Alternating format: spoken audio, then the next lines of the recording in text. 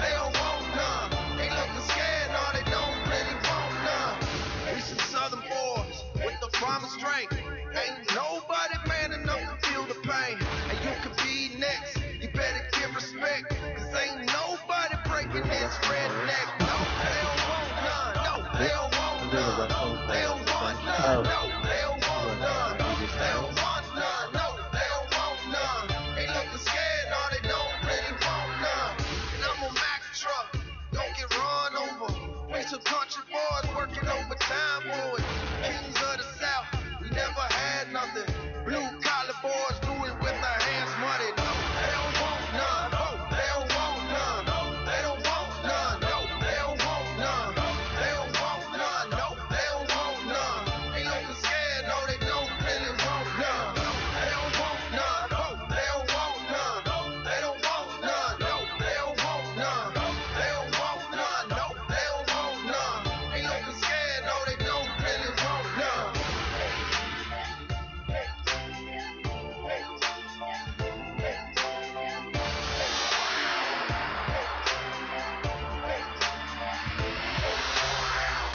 We some southern boys with the promised strength. Ain't nobody man enough to feel the pain. And you could be next, you better give respect. Cause ain't nobody breaking this redneck. No, they don't want none. No, they don't want none. They don't want none. No, they don't want none. They don't want none. No, they don't want none. They looking scared, no, they don't really want none. And I'm a Mack truck, don't get run over. We some country boys working overtime, boys. Kings of the South, we never had nothing. Blue collar boys do it with their hands muddy. No, they don't want none. No, they don't want none. They don't want none. No, they don't want none. They don't want none. No, they don't want none. They looking scared, no, they don't really want none. They don't want none. No, they don't want none. They don't want none. No, they don't want none. They don't want none. No, they don't want none. They looking scared, no, they don't really want none.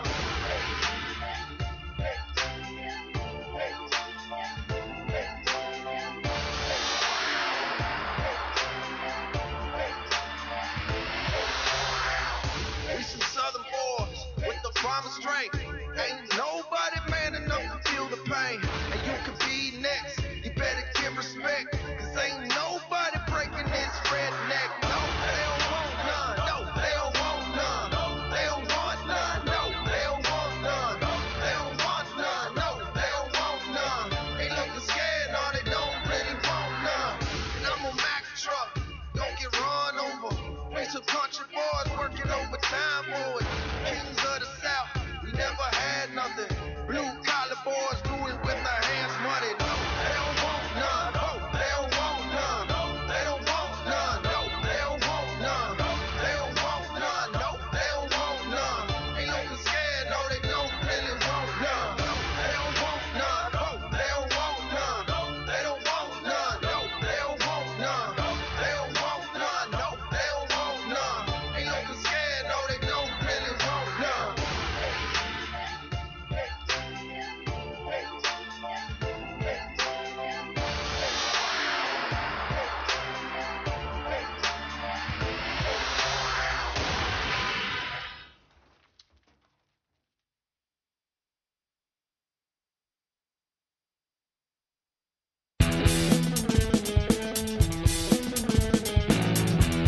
What's up, everybody? It's Friday night, and you know what that means. It's time for an all-new Socially Awkward Studios. We got your dude, Steve-O. And me, I'm your boy, Froyo. It's Friday night. The drinks are tight. Let's have some fun.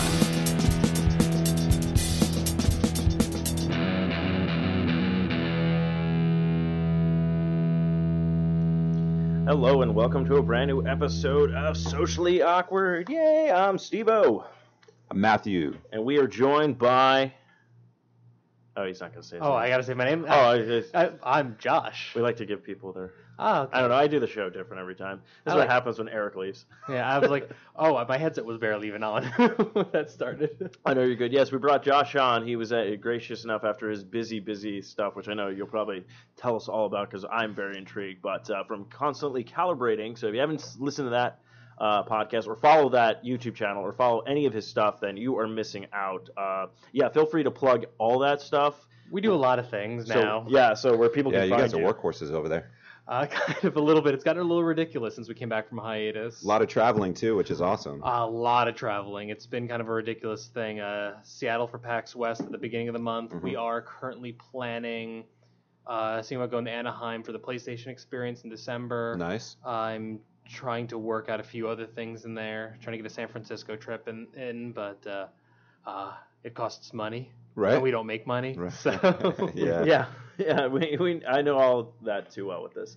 Yeah, it's been a ridiculous kind of crazy 3 weeks now, I guess. Yeah, it's been really interesting following you guys, and like you said, going to PAX and things like that. It's sit there and you're like, oh man, I would love to be there, and you're actually there experiencing it and being able to talk and get interviews with people in the industry and things like that. So. Well, it was been awesome to watch. Yeah, it was a crazy thing because I've never been to a PAX. Mm-hmm. The largest convention I've really ever been to was Phoenix Comic-Con, which is a big convention. Don't get me wrong, but it's also the gaming aspect of it is pretty much non-existent. Yeah, it's very very limited. It exists. It does. That's pretty much the most you could say about it. There is a hall in a hotel where they go and they set up the big screen for tournaments and stuff like that. But it's it's pretty weak. Yeah. It's not really all that much. So I've never really been to that kind of experience with a full-fledged gaming convention. And then on top of that, we lucked out and got press passes. Nice. And it was like, okay, shit, what do we do now? Yeah. I ended up, I think in a 4-day period, I scheduled 35 appointments for a 2-man crew. Oh, wow. And that was a mistake. Yeah. But we only had to cancel on-site one appointment, and that was just because our Uber driver took an extra 30 minutes on a 45-minute drive to get us to the convention center, and that was the only reason why. Okay. So that's crazy. It happens. I was actually curious now that when you do all that stuff and what you just said, I was like, maybe you ever thought about just sitting down and writing maybe a guidebook for people, be like, this is what to do, what not to do with some of your experience that you could probably put together and be like, so you want to do this, here's some tips. I actually really want to write a blog post or do a video series or something called How Not to Be a Dick in Media. Because I've been doing this now for 4.5 years since I somehow got press passes for RTX, and I've learned a lot over the years, and I've watched also a lot of people just make complete asses of themselves, because either a lot of it can be just maybe they're an awkward person kind of thing, and that's fine. But how do you overcome that awkwardness? How do you overcome? Because I'm a very nervous, paranoid person who's not really a people person. Who doesn't, know how to approach people, and I've been now the face of my company for the better part of the last year. I literally, my title is now PR outreach coordinator. Okay. Because that's what I do, and so how does someone like me do this? So I really want to write about it or talk about it because it's a fascinating thing I've been going through. Yeah, I was just because even me, I don't even know. We've done a little bit, but not and by little bit I mean we go, I would like to interview this person, and then it's no. But we haven't actually gone and talked to people. Matthew and Eric did when they were at the One Comic-Con maybe 2 years ago or a year ago. They went back and they met people and they interacted with people and they got them to come on the show. And that's something that I wish I would have been able to do this year, but my Comic-Con experience this year was a completely different story for Phoenix Comic-Con.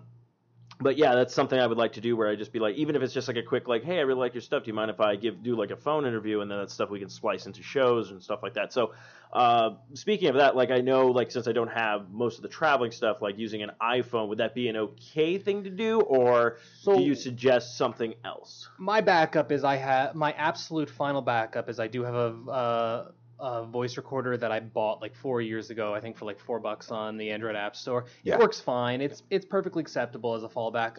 What I recommend if you're going to do interviews, at bare minimum, you need to get something like a Tascam. I God, what is ours? It's like a DR40 or something like that. It looks like a taser, and I've been stopped. Oh, yeah. It looks it's like got the cross mics at the top. It has a cross mics thing at the top, and when you spread it out, it actually looks like your taser. I've been stopped at Phoenix Comic Con to have peace bonded on 2 separate occasions. Nice. I just want an interview. Don't run. This isn't a taser. Yeah. But it's amazing how many times you can trick people, and like that.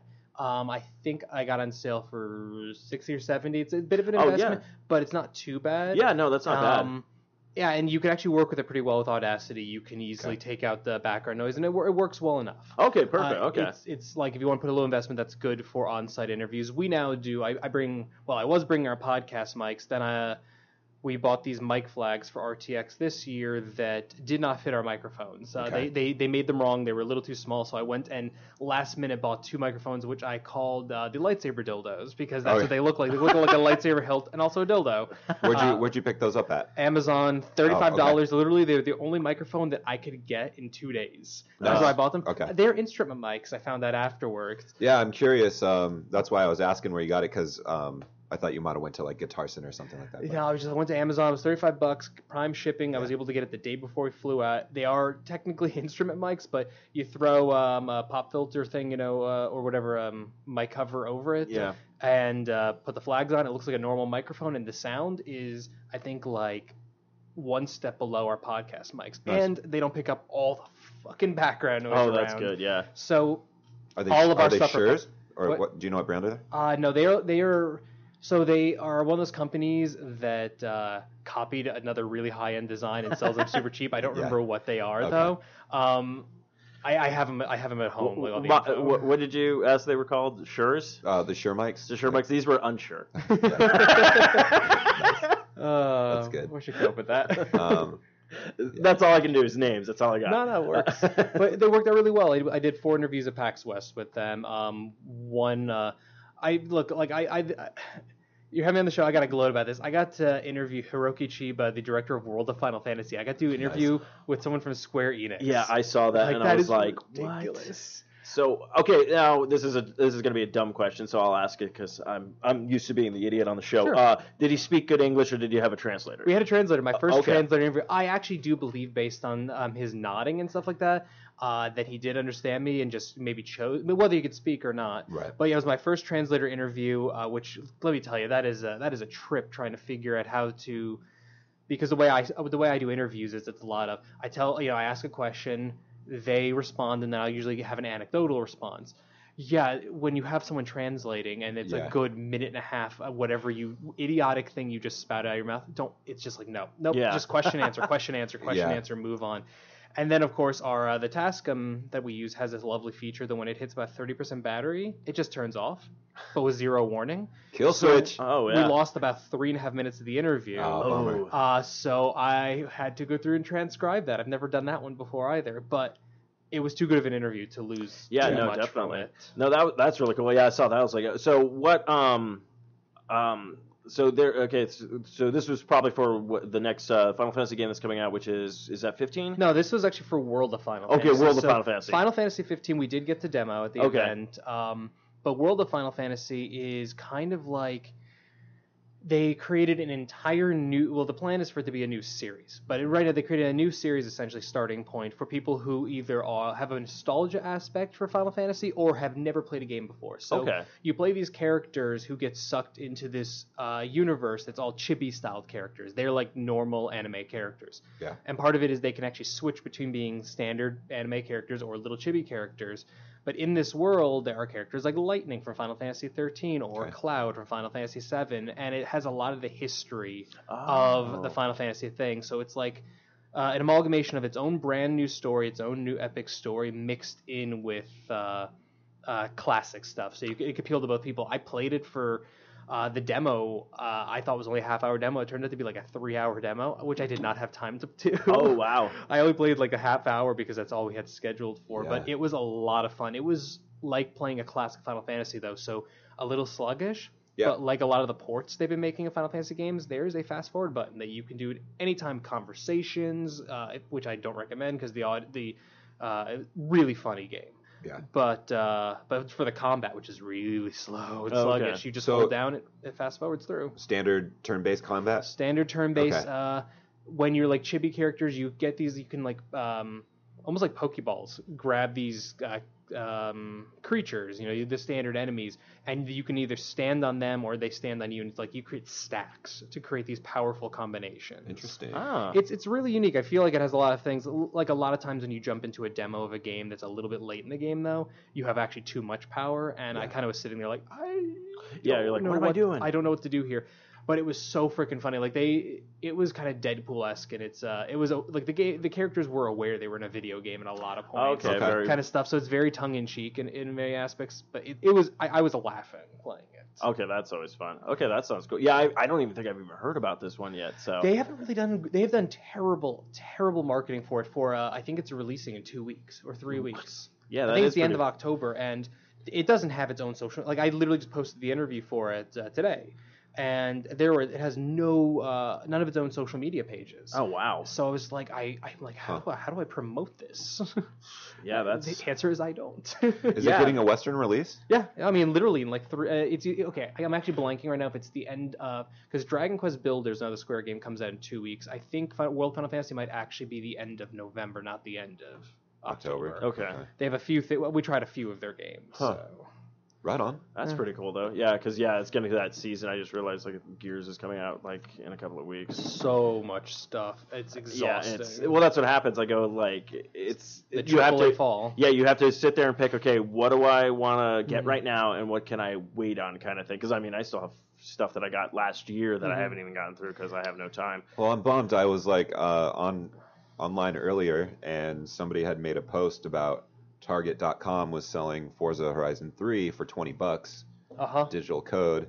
So I jumped on there and I ordered it, but Target sent me a cancellation. Cancellation because they accidentally posted a thing. I've only lucked out with one of those, I think, once where I ordered it and they were just like, "Fuck it, I guess we'll just let you have it," kind of thing. I was like. Horizon 3 for $20? Yeah. No, like I would have. I'm gonna do it. I would have jumped on that too because I just got a code. I got a code for Microsoft just talking about. I got like, the same they're one. like, hey, you've been a Halo fan for 5 years, and so what? Here's like the thing, and I'm like, I don't even own the game yet. Like, I redeemed the code and then sat there for a few minutes. I'm like, why didn't I just like give that away as a giveaway? I'm not gonna play this game. Like, but it's just the automatic instinct to just. What game is it? It's Forza. Oh, for the Warthog. But you get the Warthog. Yeah. Got it. But like, I think I bought the day one for the Xbox One, the first Forza game they released. I bought that day one edition for like $20 off. It's still sealed, sitting on a shelf. Like I never Motorsport 6? I think it was 6. Yeah, I think that was it. And it was like I buy racing games like at least once every 2 to 3 years, and I never play them. Well, I downloaded Forza Horizon because it was their games with gold deal, and I've been playing that. It's fun. Yeah, I played a little of that. I actually enjoyed it. Well, when they did the last Forza game, like the weekend play for the Xbox One, I played that for a little bit, and Horizon 2? Yeah, and I never touched like any of those kind of racing games except for like Mario Kart and stuff like that, where I could pretty much be like, I'm gonna kill my opponents. Like that's basically it. So I was playing that during the weekend. I was like, I actually kind of really enjoyed it. Yeah, I was like, Horizon's a cool series. So yeah, the Forza stuff in general is if you're looking for more simulation style racing. Personally, my racing love was always Burnout. Yeah. And you give me a new Burnout game and not the Paradise styled open world thing, but an actual like classic Burnout game, I will buy that in a heartbeat. Oh, okay. But they now make the Need for Speed series, which they added quasi Burnout mechanics, and it's just not the same. That's what always happens. But it's getting to that season soon where it's just going to be all the video games and everything coming out. Because like that was me. I just got the expansion pack for Destiny, and I'm like, I'm going to play this, and I haven't touched it. Then like the Batman, I already bought like the season pass, and the second episode came out, haven't even touched it. I'm just like, oh my god, I have no time for anything. Yeah, we're actually recording 2 Let's Watches tomorrow morning for Telltale's Batman. So have you played the first episode yet, or no? I played the first 2 episodes. Oh, you played the first. I did a review for the first episode, and then I played the second one ahead of us doing the Let's Watch because I wanted to do a review for it, and then I made the mistake of forgetting to write it. So now I'm gonna have to write it based off the Let's Watch experience, Mark, because I don't quite remember. No, it's actually been good. I think it's one of the best Telltale games they've done in a while. I enjoyed the first episode very much. I liked some of the new mechanics and stuff. Like I don't want to ruin it for people because I know Matthew. It'll be one of those games that once it finally comes out, or if it's one of those free with games I know you'll definitely play because you played those ones. So I try not to like ruin anything for anybody, but I thought it was really well done. I like where it's going, but I did like all the side stories it started like making. Like it's like, oh, this is going to go on with this character, and there's all these little subplots. So I'm like, okay, so it created definitely like from a story aspect, it's I think pretty damn exceptional. But as far as a game goes, I'm still.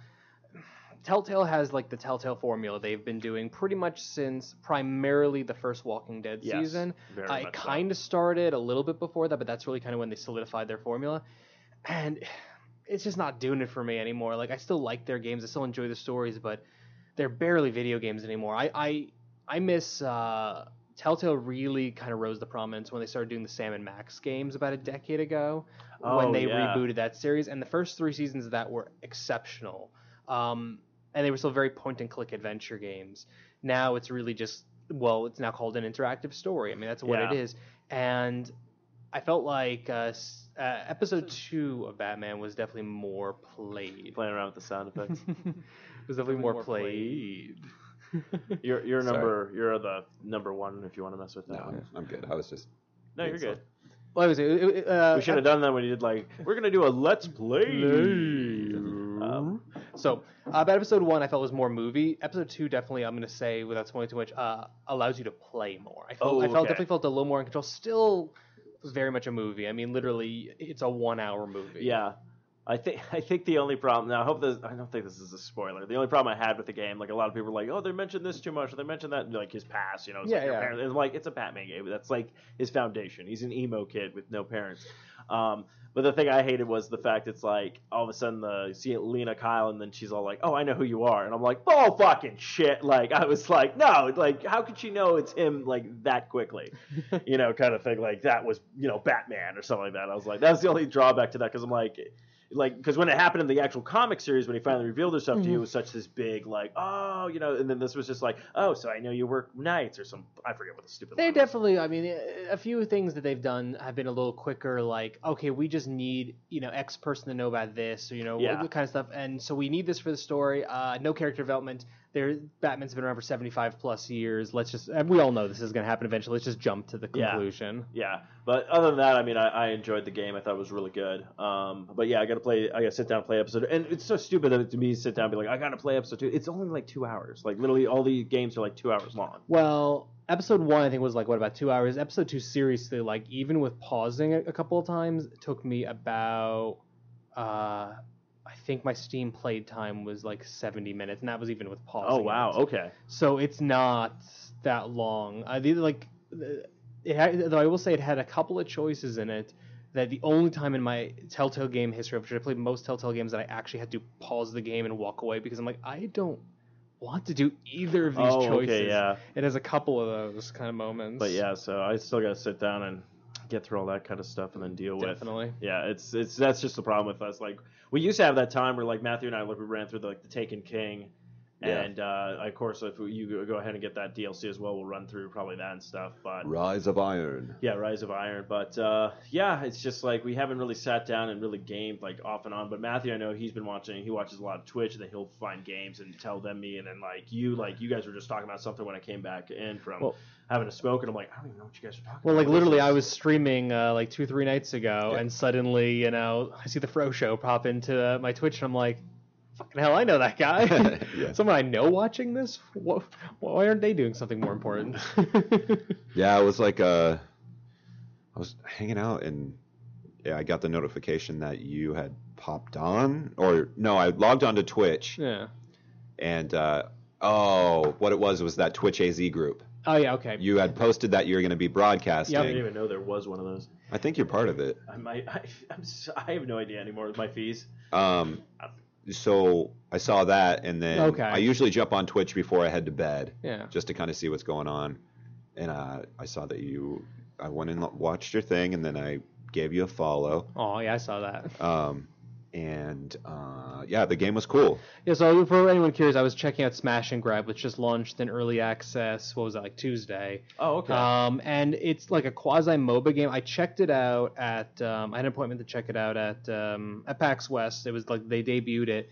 and I fell in love with this game like the moment I sat down and started playing it. Like I only played one thing of it, immediately said, okay, do you have someone here I can interview? We hadn't really done many interviews during the event at that point. I'm like, do you have someone I can interview? They're like, yeah, our I forget, Jen Tim, she's a producer on the show, on the game.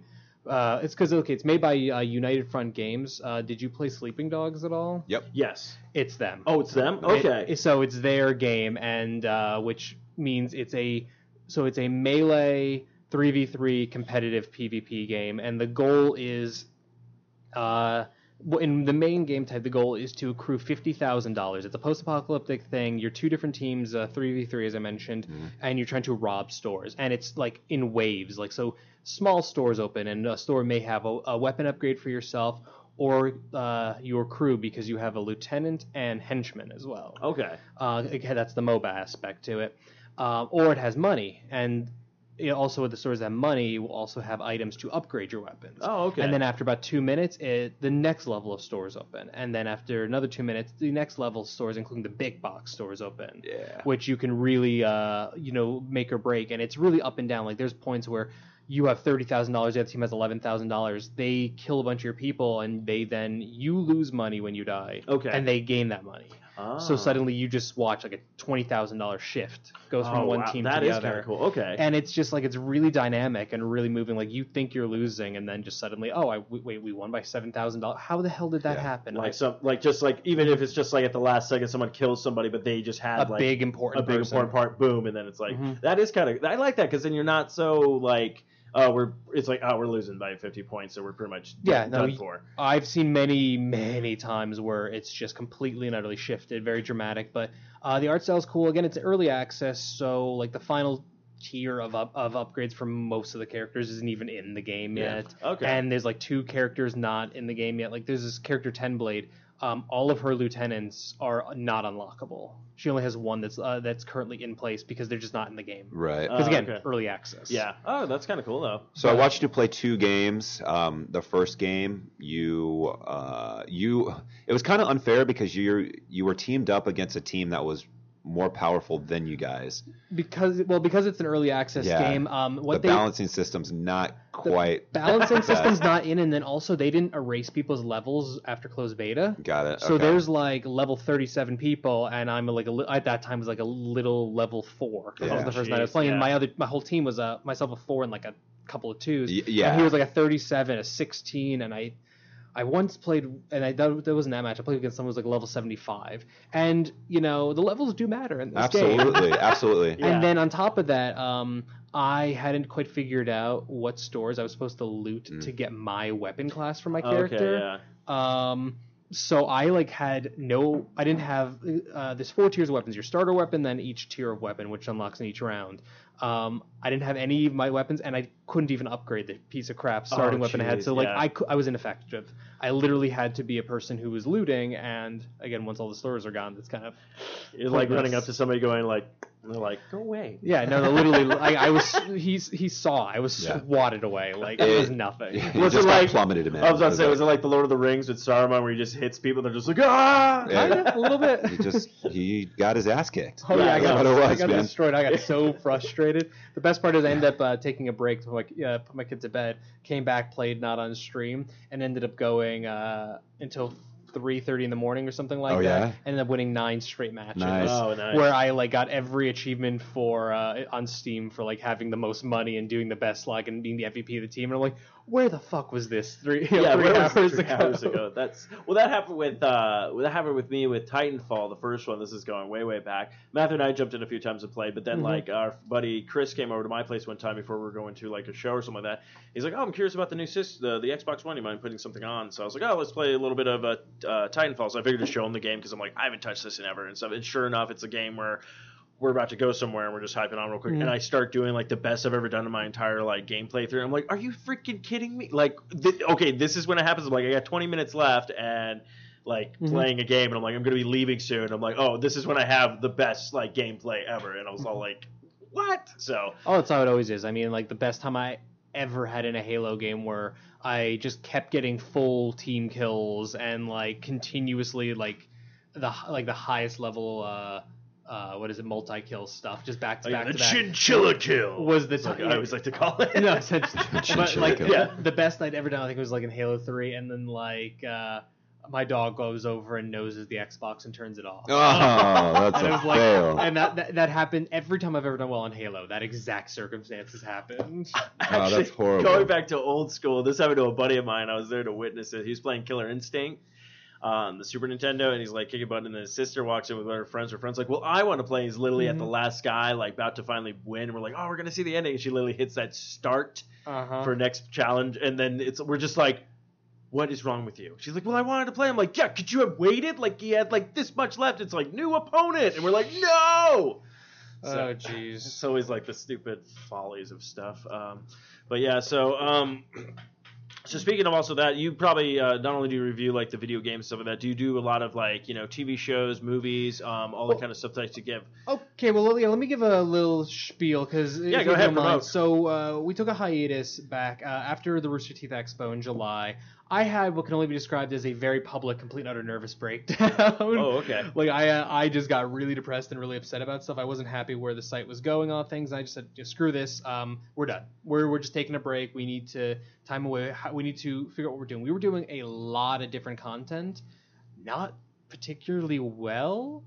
And we need to figure out what we were doing. So with PAX, we came back, and so what we're doing, we are gaming focused in everything except for the podcast. The podcast for the longest time was gaming focused, so now we've actually opened that up to back to what it was originally, and it's gaming and geek now. Okay, which means we're gonna have a gaming focus, but we're talking about anything like this last episode, which just came out actually right before I got here. We talked a very little gaming stuff. We ended up talking about the season premiere of Gotham, South Park, first impressions for a couple of us who just are watching Rick and Morty, and spent a lot of time on astrology, kind of thing. Like, so it was just a lot of random stuff. But the actual Constant Calibrating Network, I guess you could say, is primarily gaming. So we just launched a weekly news show called The Catch-All. It premieres on Saturday evenings. It's 5 minutes, 5 news topics kind of thing, just a video series. Then we have Let's Plays are going to be starting up soon, Let's Watches, and then we're trying to get the 4 days a week streaming on Twitch, twitch.tv/Constant Calibrating. There you go. We're going to be doing that, and then also on our personal channels as well, because what we did is I got rid of all written content. Okay. Just completely eliminated it. It's still there on the site. Yeah. But trying to edit and produce written content was just taking all of my life energy. Plus we have 2 British writers, and trying to figure out the damn British to English things and trying to get my brain wrapped around that was just exhausting, man. Yeah. So we just got rid of that. Now we're just doing the video stuff. So again, Let's Plays, Let's Watches, their weekly news show.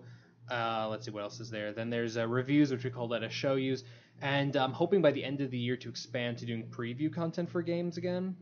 And then finally next year, if Catch-All keeps doing well, and please, if you go to youtube.com/ConCalPod, CONCALPOD, please go watch the Catch-All last week's episode and the one that'll be premiering this Saturday. I need some feedback on it. I need to know what people actually want to see in the show. Okay. Because if we actually get some good traction with it, I want to actually build it up to being a daily news show.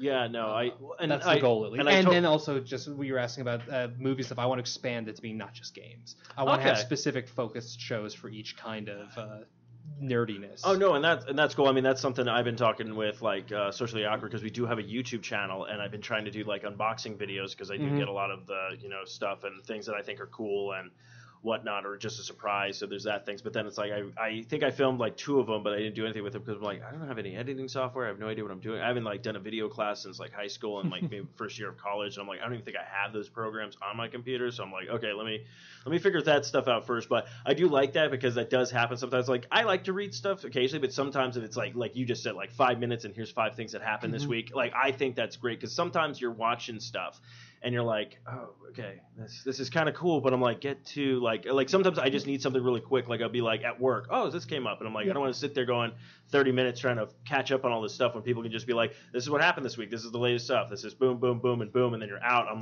that to me is just perfect. Well, that's the goal, and we're fully aware that we are still, despite doing this for a while, due to multiple reasons, we are still a smaller network. We've had a lot of opportunities, but yeah, we are still smaller.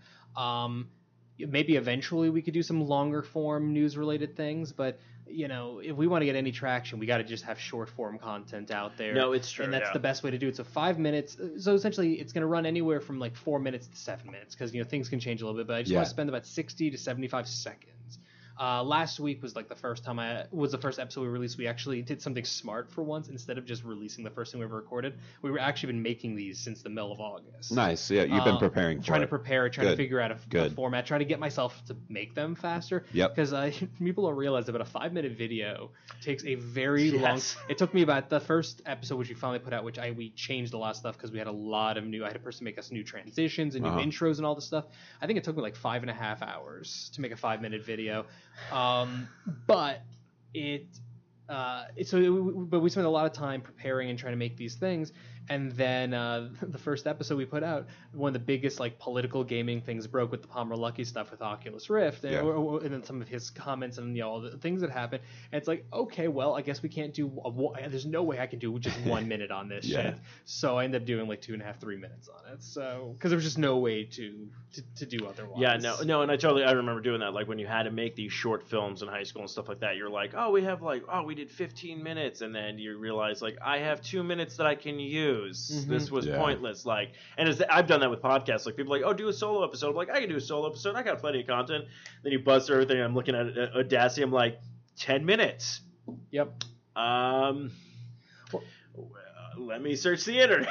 Well, like that was the thing. The hardest part for me was if we were doing specifically like games, like literally just about video game news. It's like, okay, go find B-roll or go talk to one of my PR people that I know to get B-roll for their games. It's cool. I can just slap that in, talk over it, thumbs up, we're out of here. But almost every news story I did for the first episode was about a thing like it was about BattleNet changing their name. Well, what do I use for visuals for that? So I literally was like scrolling down articles really slowly kind of stuff.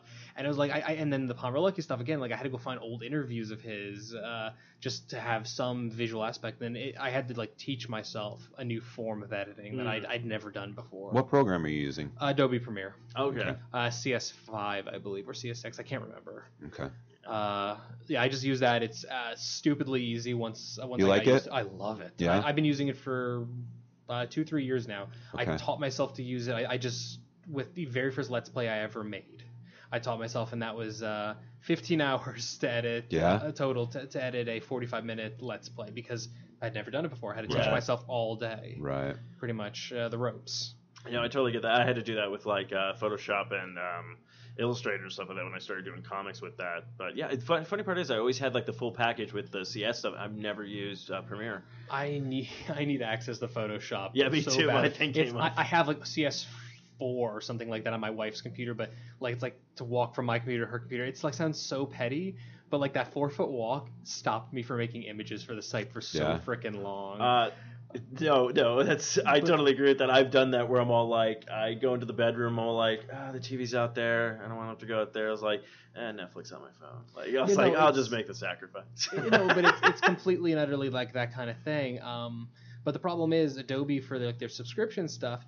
If you want both Premiere and Photoshop, you have to get the whole package. Right. Yeah. There's no way to get they have like Premiere and After Effects and Premiere this, and it's like there's no way to get it, and it's really frustrating because I'm grandfathered into a really cheap monthly price for Premiere, so it's like if I try to get the full package, I think it goes up by like $60 a month, and I'm just like, okay, I can't swing that. My laziness is not gonna beat $60 for sure. Yeah, that's the other thing. Yeah, like you said, because like you sometimes will get that full package and you're like, I'm only using like 3 programs, like, and the other ones just sit there. And it's not like that I won't use them, but it's like right now with everything that I'm doing, it's like I don't. There's no need for it. Yeah, I don't need them. Like Photoshop and Premiere fine. Like I probably should start learning how to use After Effects and stuff like that because like I had to bring in a video editor to create transitions and new intros first, which I'm 90% sure he used After Effects, and they're gorgeous, beautiful things. And I look at them and I'm like, I probably could have made that myself, like with some training, but yeah, I don't want to learn. Like look around too, because there might be like local classes and stuff like Gangplank or something like that where somebody's gonna like teach how to use it. There's definitely local stuff. I mean, like I lynda.com, a couple of places, like I have actually like free credits for a lot of these sites that I could just take their online classes, and that's actually works a lot better for me. But it's just like I can also just learn as I go, and I don't really need to do this. I could just and I use the term hire very loosely here, I could hire somebody to do it. Yeah, true. Again, very loosely because we don't pay people.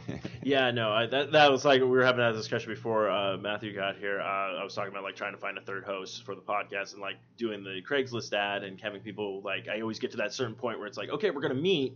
Here's a day, and then no response, and I'm like, all right, okay, and it's like that kind of like, trying to get people to do like just things. It's like very hard just to find like some stuff that you're looking for. And that's why I also hate it too. Like YouTube, sometimes I thought you used to be a great place to go for tutorials. Not anymore, because then everybody makes all these tutorials, and it's like they're not. No one hits upon anything that I was looking for. Like especially with the Mackie board stuff, and I was trying to because they like Matthew has the old Behringer board that we have.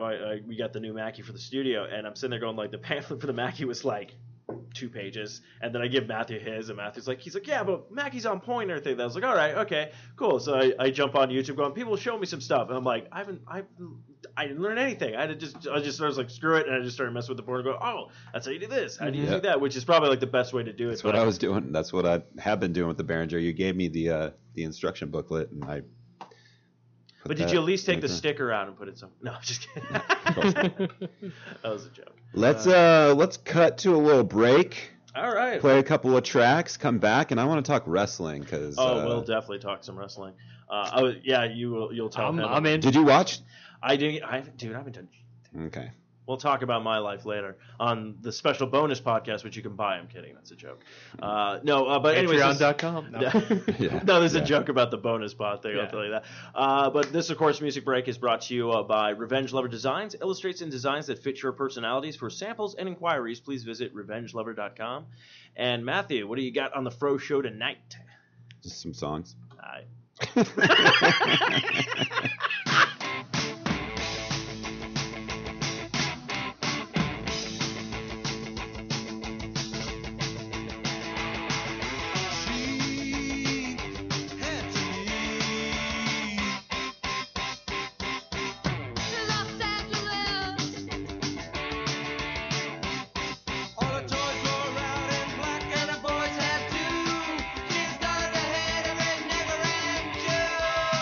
Every Mexican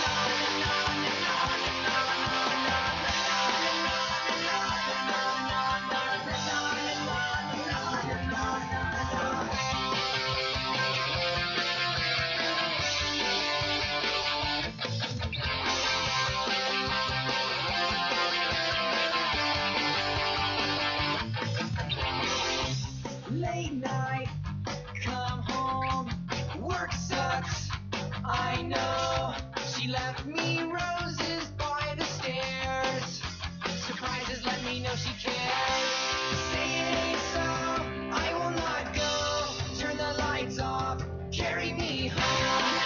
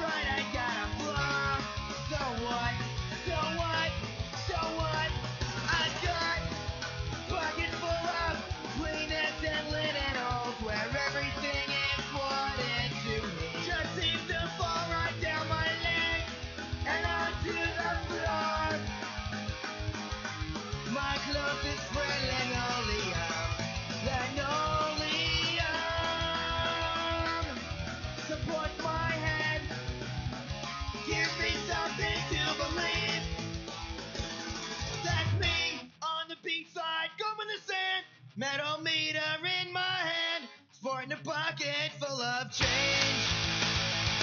That's me on the street with the violin under my chin, laying with a grin, singing gibberish.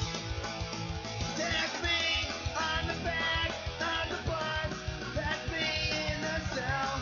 That's me inside your head. That's me inside your head.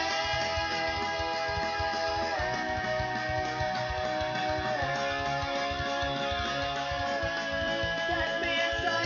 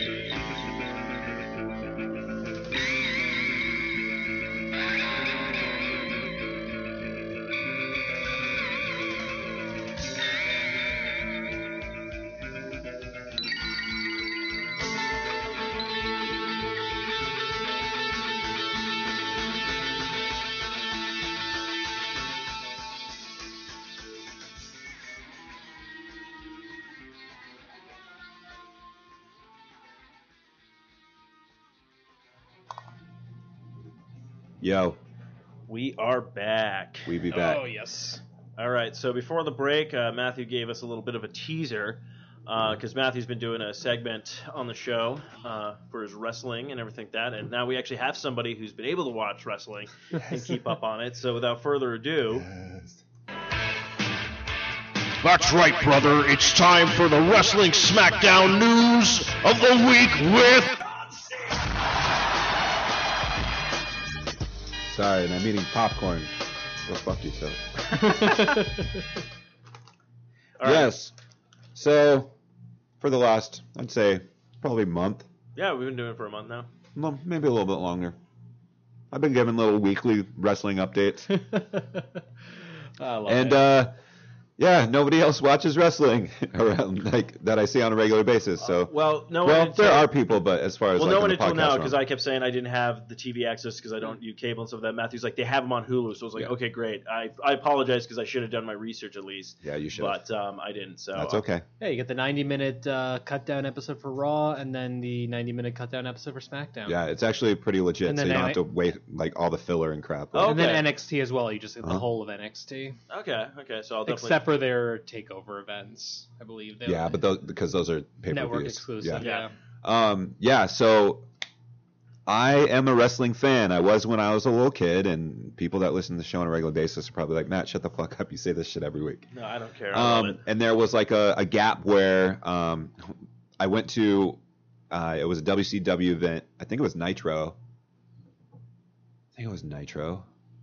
When it came to town, and it was like on a Monday, and it was a school night. My parents let me go, and they were like, "You have to come home right after." And of course, the people I went with, we ended up going to GameWorks after, and I didn't get home until like after midnight. And my dad was awake, and that sucked. My dad was Yeah. pissed. Did your dad bring the SmackDown on you? No, but like it was just. What about the Thunder? It was one of those things like he didn't really have to say anything. It was Oh. just like fuck. Those are the worst. You just- You just walk in, like, you I'm see him, doomed. and, they Yeah. always, and I don't know what it is. They always have the dad chair. Yeah, the It's dad like- chair that's like sitting there like looking at the door, like it's just like Like they angle it just so perfectly. Like you come in and you're like, okay, well here's the couch, here's this, and there's that chair, and how they just position that chair. He's just sitting in there when you come home when you're not when you're. underneath like a like light. Yeah, it's always lamp. the light that It's like- curves. Crap. Well, it's just like, wait, I don't remember owning that light or that chair when I Yeah, left the what- house. Did you go out and buy this at the yeah, Yellow yeah, I did actually. I did. I've been waiting for this moment. He's like, you know what? No one goes in the shed because that's where I keep it. I move it out. It's all yeah. like, what is wrong with you? So after that, I fell out. I was Mhm. like, crap, I'm just in it. And then Total Divas came on, and Oh, jeez. my wife was watching Total Divas, and I was like, what is this? And she told me, and like I started watching it. I was like, oh, nice. Hey, I know that guy. I know that. And like I started seeing old wrestlers and stuff Yeah. pop up on it. So it like started coming back around. I love that Total Divas was your gateway drug back It, into no, it wrestling. really is. And I personally love the women's division. Yeah. Oh, well. Like they, you know, the heavyweights and everything are cool, but the women fucking tear it up. Oh no, you want to see me cry? Just have Bailey on screen. I You like Bailey? love Bailey. When she won the title of NXT Takeover Brooklyn last year, I Against legitimately was Sasha? crying. Yeah, I legitimately was crying, and then her goodbye from NXT match at Brooklyn this year, I also cried. Her debut on Raw, I don't know what it is. I have a friend who I used to do a podcast with who's like, you know, I'm a 31-year-old guy. He's in his early 40s, and we're like, I don't know what it is about her, but I cry every single time anything Yeah. emotional happens with her. She's, like, super positive. Something about her personality. Just, She's super positive, Yeah. and it's rad because like the young kids, it's like Becky. Like I personally love Becky Lynch. oh, same here. But with Becky, I'm sorry, Bailey. She's got the young crowd. She's young herself, like, Mhm. and like she's all positivity and like a hugger, and it's all love. It's cool. Well, if they market her right, she's the women's division equivalent of John Cena. Like, and she could be as big as Cena if they just market her correctly, which they probably won't. Then her career will be dead in a year. Well, but that's it is wrestling. it is WWE. Yeah, So. they're good at fucking shit up. So I started getting back into it, and then watching Raw and, Mhm. and then SmackDown, and this draft was really interesting to see which roster went to Raw and SmackDown. And I kind of talked about it when it happened on here, but now that we have a brand split for sure, I feel like Raw, I'm obligated to watch Raw. It's the big show. It's the obligation. Yeah. But SmackDown's the better show. SmackDown, especially in the last 2 to 3 weeks, they've post-Backlash. They've totally surpassed Raw in my enjoyment of watching the show. Raw, actually, the past 2 weeks on Raw, I've been kind of bored. Oh yeah. I'm like, what's going on? And I love Mick, and I think Mick is a good GM, but something's lacking, and they've got the talent. Like, they are the show. I wish some of the roster on Raw would go over to SmackDown and change it up a bit. No, but anytime Kevin Owens is on screen, Jericho with his Jericho list he's been doing Jericho, lately. Dude. There's been a lot of greats. Obviously, Bayley, Sasha, Charlotte, that whole group. Their women's division. The women's division on there is great. Even there's it's great. It's just really there's like no one. Yeah, but and then this burgeoning cruiserweight division they've started up has all been great. Cruiserweights are but the show is so dull to watch half the damn time, and I definitely fast forward through more Raw than anything. Yeah. I never cared that it was a 3-hour show because I'm like, I can watch the whole thing in 45 minutes usually. Right. There are some aspects of it that are working. Like, I'm back on Sheamus. I think they finally have I think he has finally embraced what he needs to do, and then I think they've finally embraced how they need to market him, and pairing him up with Cesaro, I think, has actually been. I'm a big Cesaro fan. Oh, absolutely. This got me on Sheamus again, man, and I'm intrigued. They're now so they had a best of 7 match, and at Clash of Champions they had their final match, the 7th match. It was. The penultimate match, essentially what happened is Sheamus won the first 3, and then, oh god, how's Cesaro going to do this? But Cesaro is the Swiss Superman, so of course he then won the next 3. They had their final match at Clash of Champions.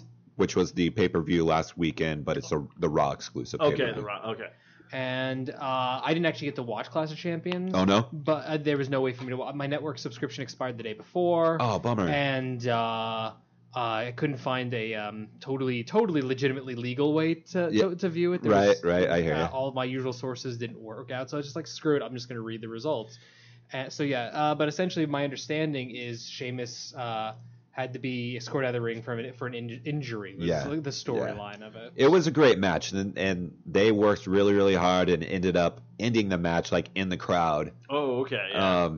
And both of them are just exhausted, and Sheamus is supposedly injured, and Cesaro's like, that's bullshit. Like, let's finish this match. Like, Mick comes out to call it, and it's like, no, like, I want to know who's the best person, best person, yeah. So that led to where they are at now, and Mick has made them a tag team. Oh. Well, so the promise was whoever won this would get the shot at a title. Yeah. That was the big thing. They were going to be the number 1 contender. So it was called the draw because it would be unfair, in Mick's words, to make it an 8th match. Okay. So they both get a title shot. Well, how do you have 2 people get the shot at the world title? Sorry, the Universal title. Stupidest name.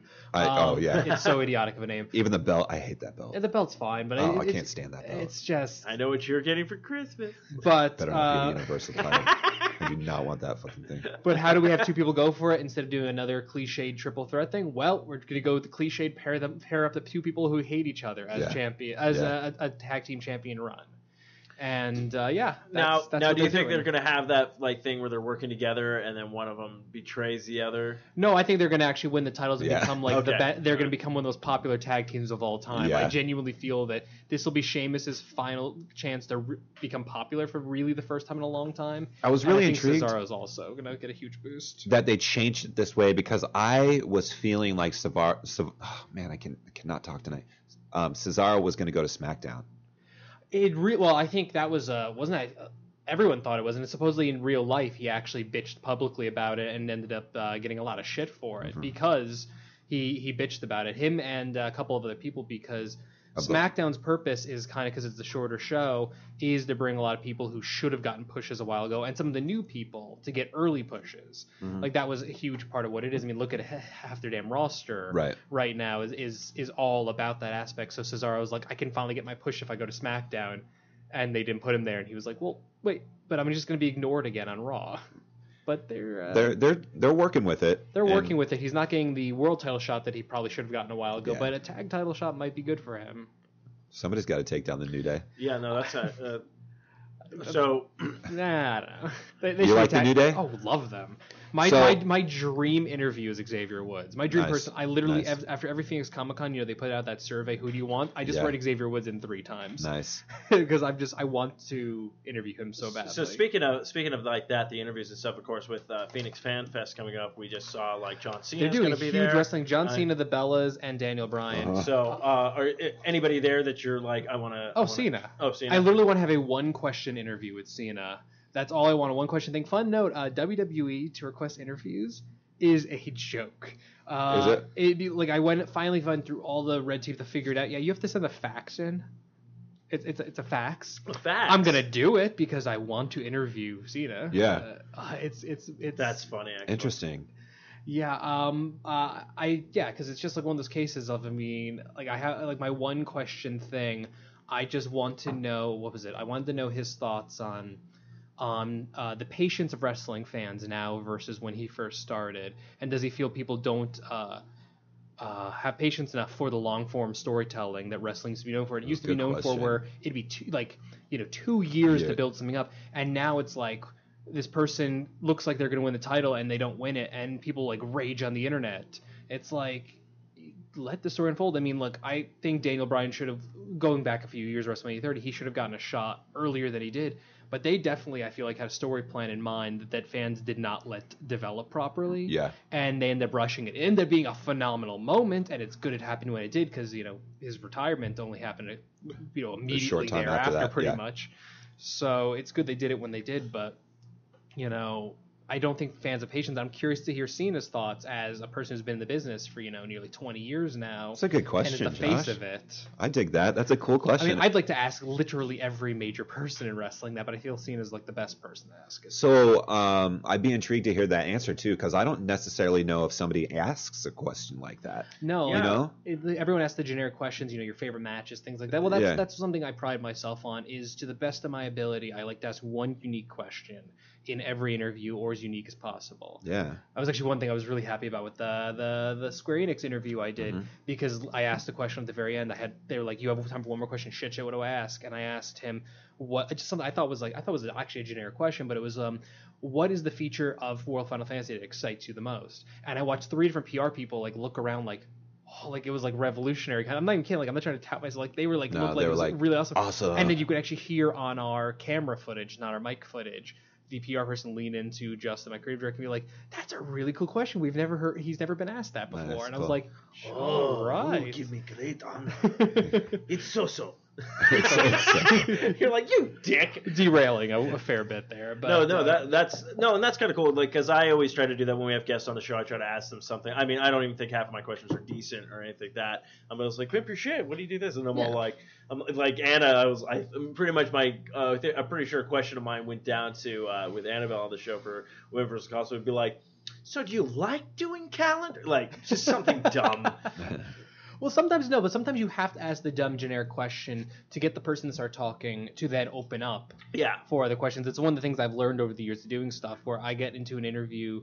I used to avoid doing interviews with people that I just didn't really know what to say to them. Like, I'd see a person, I'm like, I don't know what to ask. And then I just said, fuck it. Let's just do an interview. I'll ask generic questions and maybe something will open up. And I've lucked out in most cases where they'll tell something and a thought pops into my head. That's great. But anyway, back to the rest. Yeah, back to wrestling. I'm sorry I derailed that. No, it's fine. So we've just been kind of talking about Raw. So what is your thoughts and your feelings about Kevin Owens being the Universal title champ right now? He needs to have the world title. He needs to have that for a long damn time to come. I think Kevin Owens is one of the single most entertaining wrestlers, both on the mic. I'd say he's probably the best person on the mic in the last decade, and I'd say, or at least up there. And I think he is one of the best heels, best bad guys we've ever seen in wrestling. I can only think of one person who I think is better than him, Who's and that? Sasha Banks, when she was in NXT. NXT. Yeah. If you watch her, Iron Woman match with Bayley, she plays such an amazing bad guy in that match. It's ridiculous. It's artistry. But I think she's the only person better than him at being a bad guy currently. And then in the ring, he's also phenomenal. He's this big guy who can move so fluidly. You know, he has such. And he's strong too. He's big. He's strong, and. But he's also his physique. You wouldn't think. No, really? No, I mean he literally wears like almost like a girder around his stomach, like a girdle. Sorry, not girder. A girdle around his stomach, pretty much. Like he is a big guy, not just tall, but like he's a heavy guy. But he moves so fluidly, and then not just that. Unlike a lot of people, like I like Dean Ambrose and a few other people in wrestling, but they are very repetitive. Yeah. They do the same shit over and over again. Owens finds like he'll do the same shit over and over, but he's an finds opportunist. ways to do it. That too. And that's one thing that makes him different from a lot of the other wrestlers that we currently have. He when he sees an opportunity, he takes it and like it usually works. Okay. Well, but that's the thing is like so recently when he won the title, it was this very shocking moment. Even as a longtime wrestling fan, it was still a very shocking moment. And look on his face, we genuinely myself, I run a wrestling chat group with the people I used to do a podcast with on Facebook. Okay. We actually had a lengthy, like 10-minute discussion. Like, okay, did he actually know he was winning the title? Because obviously wrestling's is a work. But it's like, did he know this was happening? Because the look on his face, there was so much emotion. I don't. It really think, and we had to do research, and it was confirmed that he did. No, he did. Oh, okay. But he sold it. He sold it so ridiculously well. Well, that whole chain of events was pretty crazy. I didn't see it coming at all. No, like I was honestly gonna fast forward through that match because I'm like, oh cool, Roman Reigns is gonna win, or Rollins, who I love, is gonna win the match. I'm a big Rollins fan. So whatever, and then I, thought to myself, whatever, I'll watch it. It's the crowning of the title. Let's just watch the match. I'm so glad I did because, and it was spoiled for me also. Oh, and I still did not ruin the emotion. It was cool because the camera angle that they had it, you didn't know what was coming until you saw the crowd's reaction. Yep. The crowd freaked out, and I was like, what's happening? What am I missing? And all of a sudden, Triple H comes out of nowhere, grabs Roman. See, I can't freaking talk. I'm like, my mind's running. Grabs Roman, puts him in, the fucking pedigree on the like pads. Yep. And like, well, that's the thing what? Is, I think they've figured out how to film stuff again. There was a long time where they gave away their show, but they finally figured out like that 90s style of filming where the crowd sees stuff before you do. So at home you get this like amazing shock value to it. Like a different experience that they didn't really do for a long time. But even in the arenas you get that as well because everyone starts freaking out. And you're like, wait, you're doing like the whole, like peeking around trying to figure out what's going on down there. So they've really figured out how to structure things a lot better in the last, I don't know, maybe year. But I think they've become less what's the word I'm looking for here? It's not stagnant, but they've complacent. Okay. Wrestling, WWE became very complacent in the years following the demise of WCW because they had no competition. So what do they need to do? They still really don't have competition because TNA is a joke. Right. And our Ring of Honor is great, but it doesn't measure up in level to it. And then what is it? There's New Japan. Well, you got New Japan, but we got New Japan, but that's still so disconnected. That's so disconnected. Yeah. They didn't only started acknowledging New Japan for the first time in the last year, and that they're a partner at this point. And then there's the one that's on El Rey. I'm forgetting what it is. That's very scripted, theatrical to it. But in any case, again, but none of these are competitions. And then finally, WWE created their own competition purely by accident with NXT, where Vince McMahon, who was the complacent person running the main WWE stuff, was doing his whole thing, being complacent, and then Triple H, Paul Levesque, was running NXT and was allowed to do what he wanted. And as a not complacent person, someone who I think actually does pay attention to fan stuff. I think he truly does. NXT has been great. Well, that thing is then NXT started really taking off, and what was the difference between NXT and Raw and SmackDown? Well, NXT was these great live shows where they embraced the energy of the people and they gave them what they wanted. Yeah. And then they did that with the Cruiserweight Classic as well, where they really embraced what people wanted. And suddenly, I think Vince McMahon kind of started realizing we need to take some of this. So what are they doing? So they really brought back a lot of the classic thing. And again, they definitely do listen in a lot of aspects because. Did you watch the Cruiserweight Classic at all? I didn't. And the reason why I didn't was I've already got Raw, I've already got SmackDown weekly. Yep. I've got the pay-per-views, which now are they're almost too frequent now. 19 a year. There are 19 pay-per-views specifically for Raw/SmackDown a year. And that's with the split? That's with the split. Okay. So now, because like we just watched Backlash, which was great. Sorry, 19 for this year. It's actually going to be more next year, I believe. Like we watched Backlash, which was great. Mm-hmm. Clash of Champions just happened, and now we're going into No Mercy. Uh-huh. And it's like, and No Mercy is like, not this weekend, but next weekend. Mm-hmm. So, like, my wife's like, really, like a pay-per-view, like already, like, cause she likes to see the titles change and all that stuff, but she's like, we just had that. You really are. We're going to have to start getting to the point of embracing one brand or the other kind of stuff, because there is just so much going on. But with the Cruiserweight Classic, I only watched the one episode, but one event that happened in it, I guess, I wish I knew which one wrestling I would have had the names of the guy, but there's this one guy who just also debuted, I believe, they debuted in NXT or Raw, but anyways, he had this amazing match, and everyone literally were just chanting, sign him, sign him, sign him, stuff like that. And as he's walking back, and he came back out and, like, you know, blew kisses to the people and thanked them, he's in tears. And Triple H, literally just out of nowhere, who hadn't been seen because he's running it, but he's not part of it, walks out, grabs the guy, gives him a hug, gives the thumbs up to the fans, like, yeah, we're hiring him, like, we're confirming this. So now he that definitely listens. Now that the Cruiserweights are on Raw, I mean, so we've got TJ Perkins, who has one of the coolest freaking intros ever. Oh, I had no idea when he came out and it was all 8-bit. I was like, oh, what? I had to look it up because everyone was freaking out and I didn't get to watch Clash. Oh, it was cool. It was cool. Really cool. I really hope his health bar, though, like if he ever gets injured, his health bar is not at maximum. Oh, and I really want to see cool. I want to see like them actually be smart and have him get the shit kicked out of him in a match, like just like decimated. Yeah. And just like the health bar just appears on the Titantron every now and again, like diminishing. Like that'd be super cool. If they're smart, they will do. Steve, I think you like this dude, TJ Perkins. Well, the Cruiserweights, first of all, the Cruiserweights are badass. Okay. Yes. Like, they're so, like, they do crazy moves. They're acrobatic. Well, like the energy is so high, and it's not just the acrobatics. Cruiserweights, to be clear, are smaller sized people. Right, 205 and less. Yeah, like it's one of those kind of things which I was very surprised when there was a Cruiserweight in the Classic who was the same height I am, because, and I shouldn't have, and it's good I didn't, but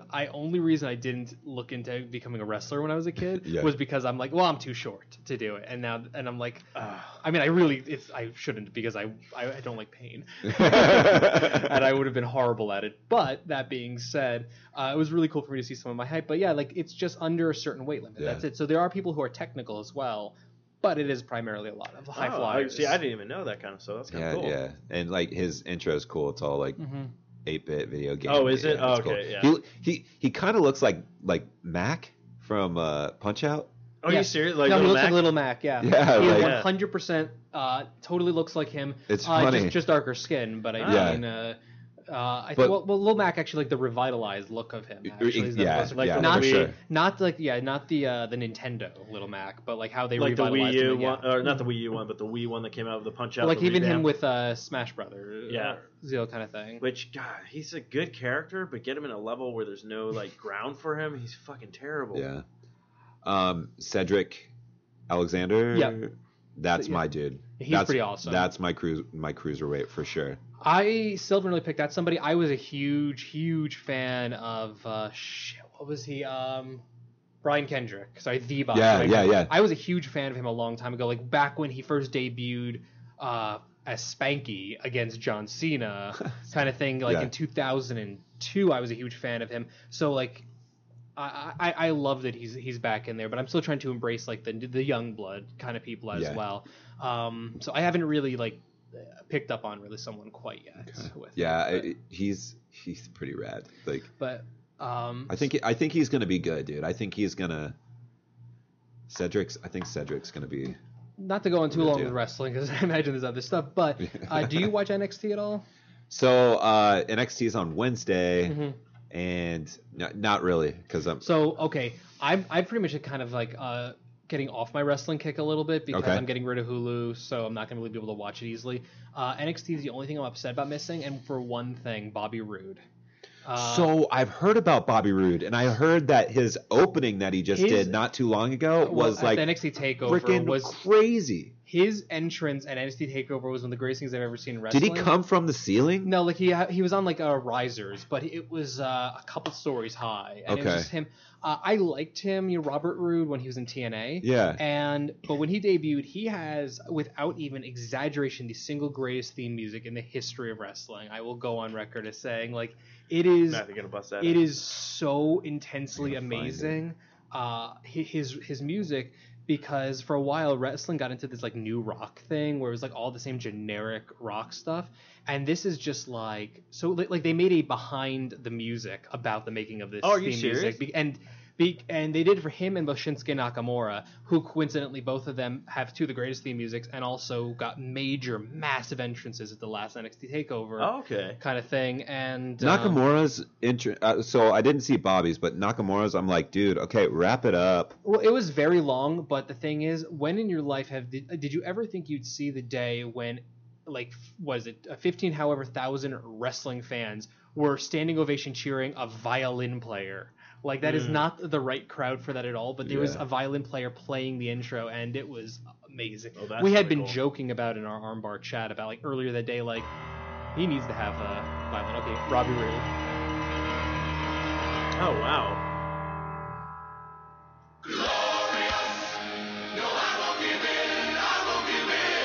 Oh, yeah. This is almost like very Queens. For wrestling. Yeah. I sing this. Like, this is this is gonna be my my waking up music soon. This is gonna be my music for when I get done having sex with the girl now. She won't come back, but I don't care. Like, NXT is gonna be in Vegas in December. That is really... And it's the closest it's come to Phoenix so far, and I'm looking so hard into doing a Vegas trip because I so badly want to see NXT Live. When in December? Like either the 7th or the 17th. Oh, man, one of those dates. The 17th, I'm not. The 17th, I can't. I'll look it up. I know. That's my holiday Christmas party. You saw my wheels. I literally just saw Matthew like, I've done this with a concert road trip. Yeah, let's do this. Because I need to see Bobby Roode in person. Let's see. It comes to That's pretty funny, yeah. Then it comes to NXT. Oh, no. So pre-sale started yesterday. Okay. Tickets on sale today. God damn, this site loads like crap. Wow. Where's this information? Oh, December 17th. Can't do it. Damn. It's my holiday Christmas party. I'll make my wife go. And this is Shinsuke Nakamura. Oh, wow, yeah. Oh, I even like this. I'm like, here it is.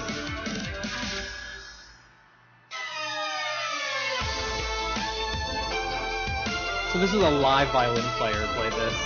Oh, that's awesome. With a very overly long intro to it as well. Well, I'm listening to it right now. It really reminds me of like Street Fighter, like Ryu, or like you know. If you see Shinsuke Nakamura, he's very much that kind of person. Which, by the way, Shinsuke versus Samoa Joe match was the single most brutal. Yeah. Well, did you see the people joking about that match beforehand? Like, so both of them are known as being very stiff wrestlers, and for people who don't know what that term means, stiff wrestling is essentially people who actually like connect with a lot of stuff. If you wrestle against someone who wrestles stiff, you're gonna get hurt, kind of thing. Yeah. Shinsuke and Joe are both known for this, and the joke on Twitter for the hours leading up to this takeover thing was everyone in that auditorium is gonna have broken like jaws after this because like it's just people are gonna get hurt, and you can literally watch the ending of the match. Yeah. You can watch in live real time Samoa Joe's jaw get completely and utterly broken. Oh wow! And like you see this big guy, this big tough guy who I've watched for a decade, in hysterics, crying as he's being pinned. He's an absolute hysteric. It physically hurt to watch. Oh wow! I had to go back and because I heard about it instantly. I was like, "Whoa, what?" Yeah, like you had to go. Like I watched it happen, and I thought, "Wow, Joe is really selling this." And then I went back, and then I read, "Oh no, like his jaw was completely and utterly dislocated." And I went back and watched it, and I was like, "Oh yeah, that is a grown man crying in the middle of the ring." That was upsetting. What are your thoughts about this dude? What? I don't know. Oh, there we go. Not recognizing yet.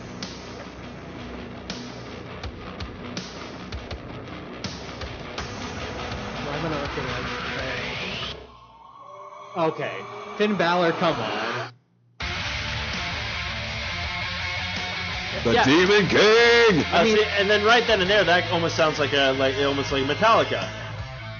A little bit. Kind of a little bit. So Finn Balor hooked me because I thought he was so dumb when he debuted in NXT. I didn't know about his history. I knew nothing about him. Yeah. He debuted as Hideo Itami's partner a couple of years ago in NXT and was cool. But then the first NXT takeover he premiered, he did the Demon King thing, and it was the first time in my life, and the only time in my life prior to Bobby Roode's entrance, I've ever heard the holy shit chant for an entrance because it was so intense.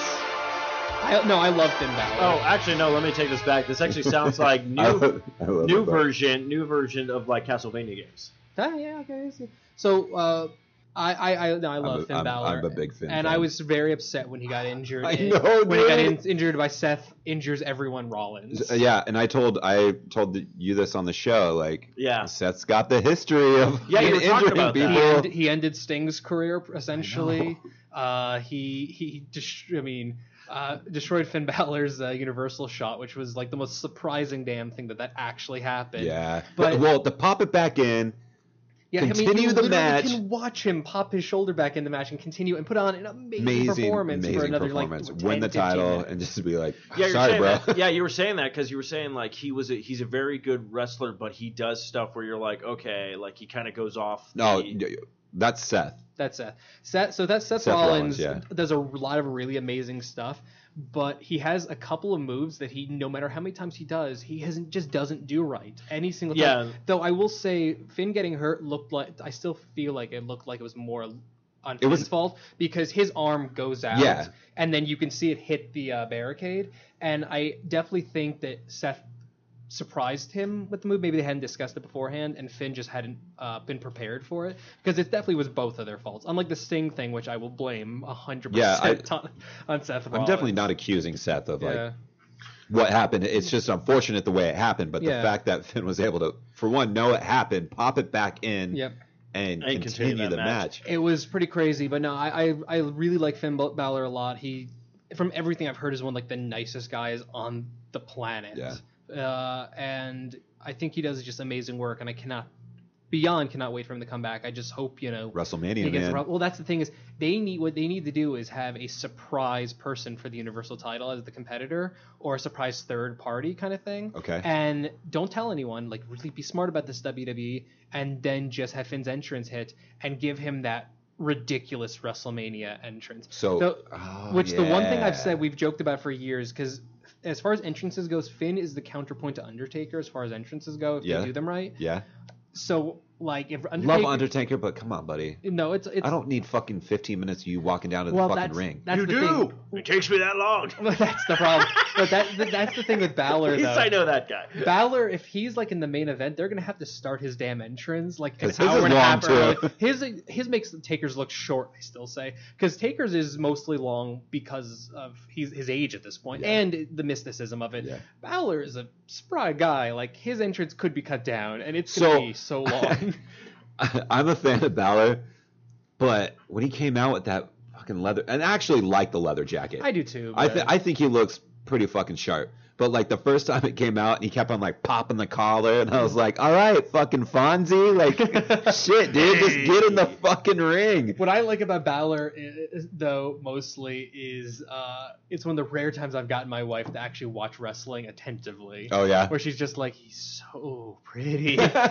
Usually only the women's matches she watches because they're so pretty. Yeah, there are. So okay, yeah, we kind of started off with like the women, then we've just been going, but I would like to know, for one, out of the rosters right now, who's your top wrestler that you would say, both male and female? So favorite wrestler... I already know the female one. Well, no, favorite wrestler, period, is Sasha Banks. Okay, just nice. Favorite wrestler, doesn't matter male or female. I love Sasha Banks.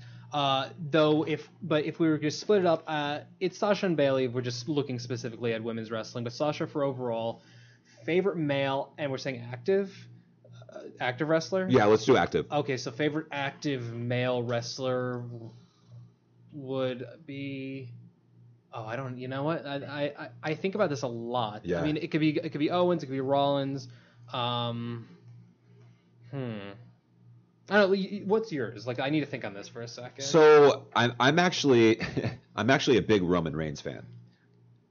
and people don't like Roman, but It's WWE's fault they don't like Roman. It's not necessarily his fault. But I feel like he and the last going up against Rusev and their storyline that they've been doing, he's actually progressed a lot. Like I've seen progression like in Roman, and now that he's got the US title, I'm intrigued to see kind of where it goes. I wish they just embraced him as a villain, because for most of the Rusev storyline, Rusev was blatantly the hero and Roman was blatantly the villain for everything that was going on, and I wish they just acknowledged it. But I liked Roman when he was comical. Like, no, I did too, and I think he has a lot of potential. Yeah. You could definitely tell someone's training him on the mic, because he was not good on the mic for a long time. Yeah. You could tell he's getting training in that. I just think he's a person that if they had just started his push 1 year later, he'd actually be a popular person. Okay. But they just pushed him up before he was ready, because Vince, saw the next John Cena and didn't wait for him to actually become the next John Cena. Okay.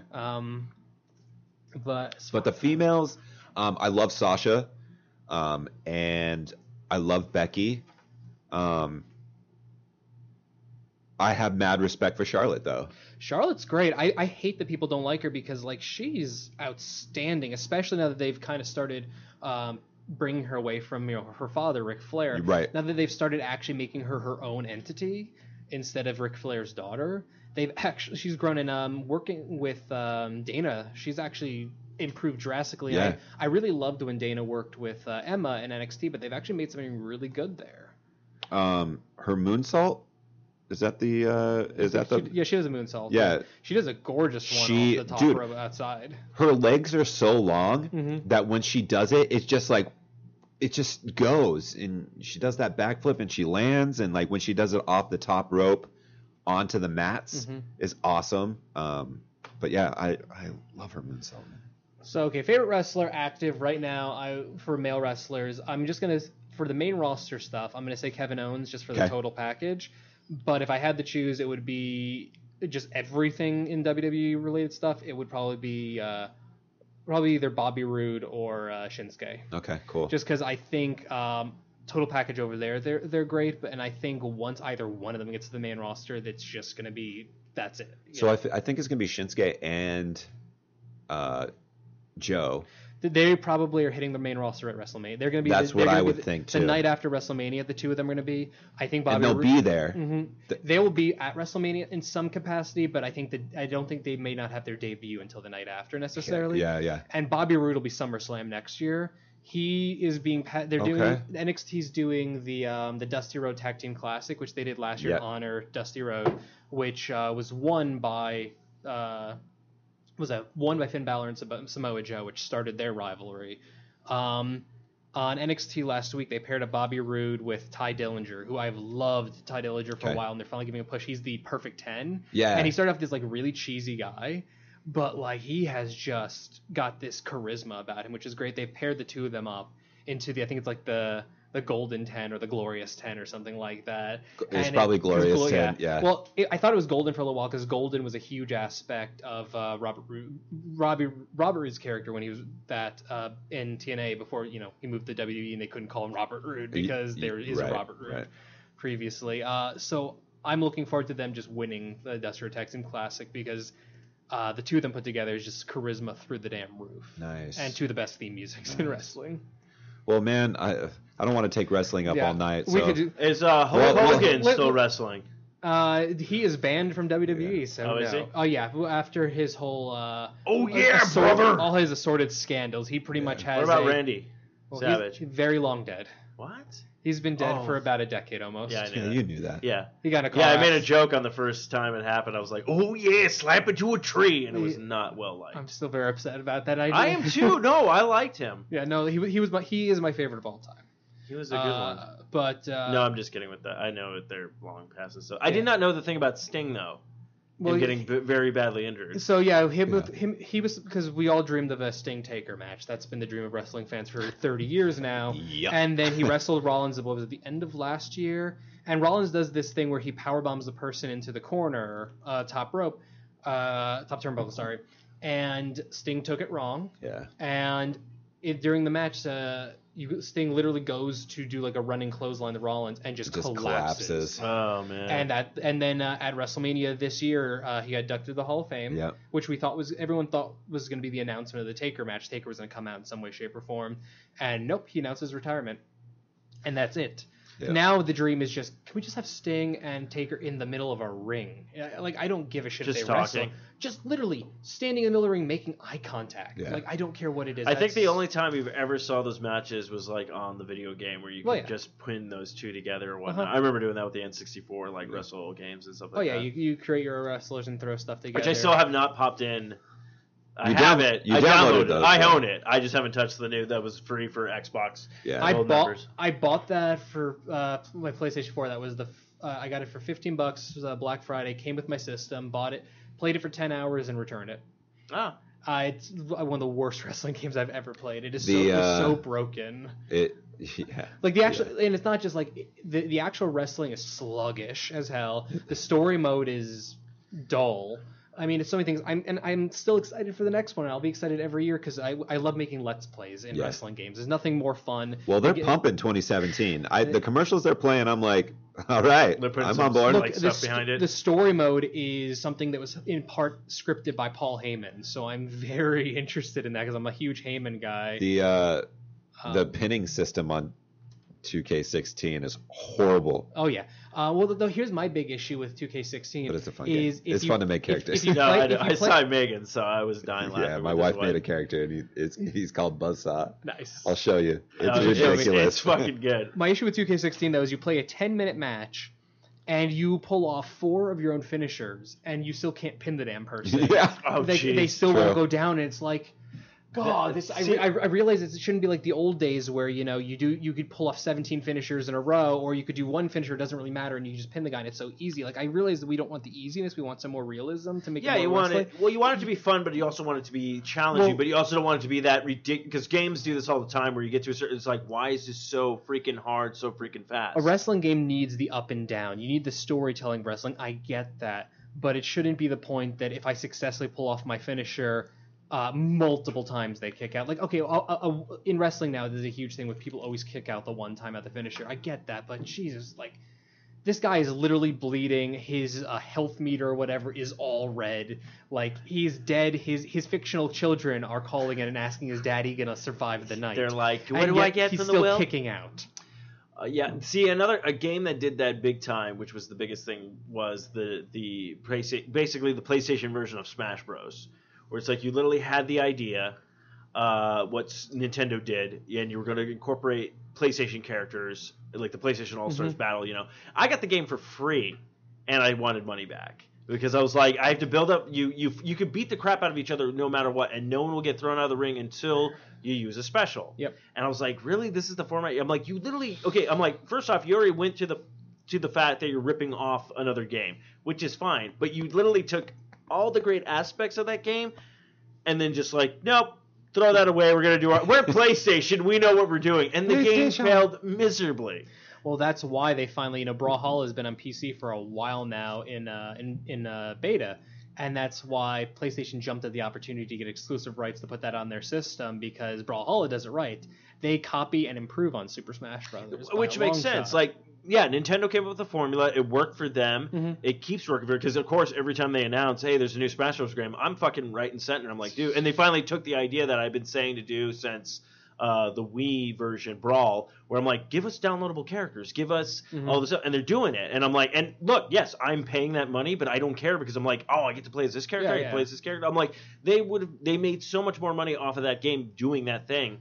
And PlayStation, on the other hand, like I have the game for free, and I have a couple, and I like the idea. I like these people fighting each other. I like the moves, like what they came up with, and some of the characters they brought back. But some of the people they did not use in that game, which I was like was a loss. I was like, you should have done Crash Bandicoot. You should have done. I was like, you could have done Lara Croft because she was literally a PlayStation, almost first.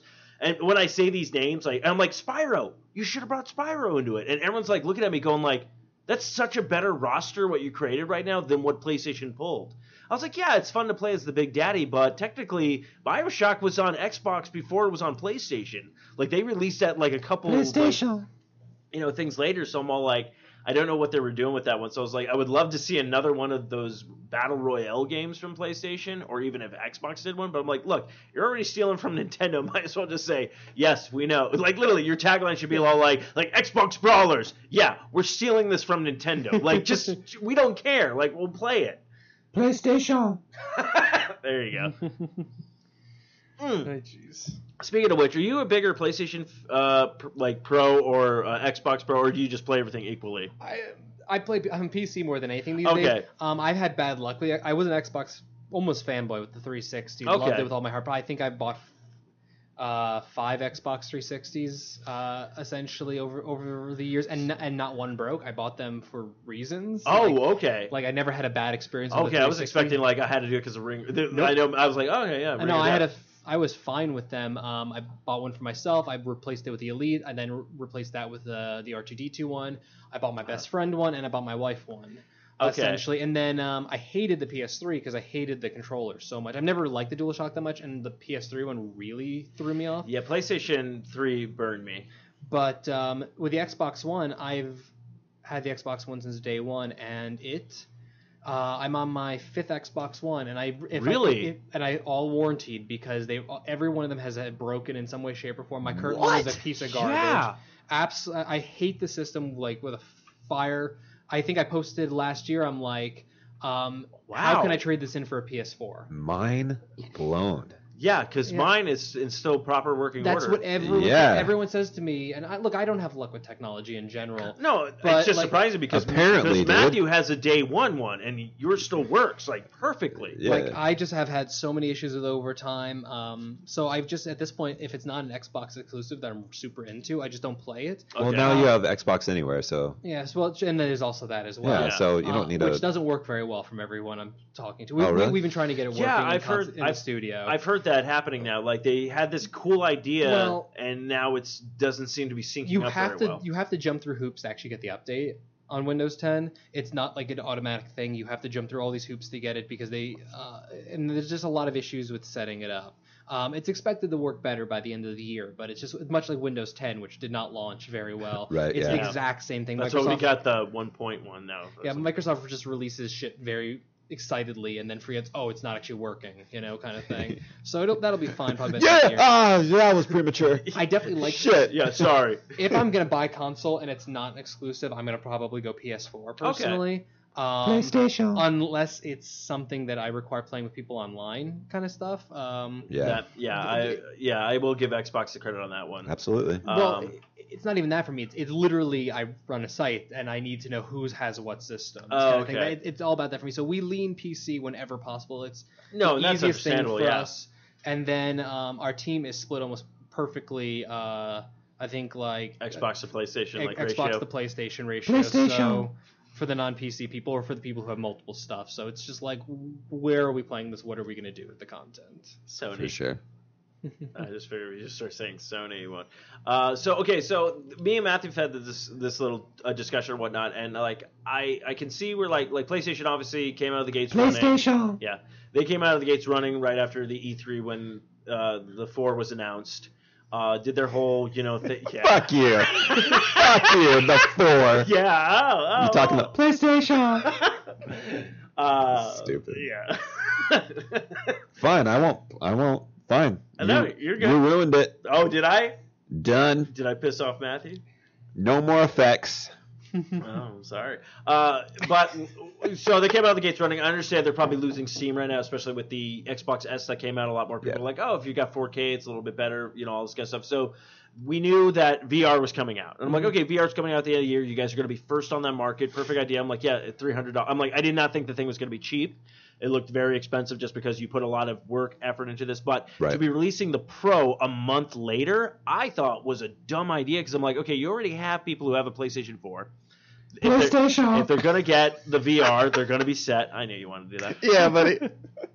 They want to get the VR, and that's good and stuff like that because they already purchased this. They want this. It's going to work the same. And then they're bringing this Pro out. And I'm kind of like, this soon? Because I'm like, I don't know anybody because I asked Matthew, I'm like, dude, if I gave you $1,000, $1,000, which I pretty much would cover a Pro and that VR set. Yeah. Would you go out and do that? And Matthew was even like, I don't think I would. He's like, I'd just take your money.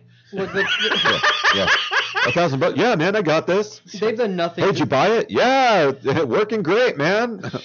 Sounds like you're I just in feel Mexico. like, yeah. What are you doing out there? I'm not. I'm playing the VR, man. It's great. It's really realistic. Titty! But they did nothing to really sell him on the Pro. Like, Kind of Funny, Greg Miller's group, a huge PlayStation, huge Sony people, and even I was watching their stream when they were doing that whole meeting, and even they're just like, do not buy the Pro. This is like, nobody has a fucking need for this. It's the stupidest thing ever. If you're gonna buy a the next level system, almost everyone you know is like, just go buy the Xbox S that came out, because that's the way to go, or wait for Scorpio. Yeah, Scorpio. Essentially for Xbox, and then Sony's not going to do equivalent, like at least at this time. It's like there's nothing about this that any consumer needs. There's literally nothing about it. Even if you're gonna have the VR headset, I mean, there's no, even if you have a 4K TV, there's barely a damn need for it. Right. Yeah, see, that was the thing I just thought was a weird marketing tool for them, because I'm like, oh, look, you're beating out, because obviously Xbox, apparently with the partnership, I could be wrong because you know more of this stuff than I do, might be the Oculus, because they did do like testing and stuff like that. Now, I'm not sure if that's going to be their VR standard, or they're going to do their own. I mean, Oculus is primary PC. Xbox is good. I mean, Xbox right now is their big thing is augmented reality, virtual reality, that was the HoloLens. So that's their big thing. They're not really approaching VR in any way, shape, or form. I think most people assume the Scorpio is going to have some kind of VR components. Probably, because they'd be stupid not to at this point. Well, they might.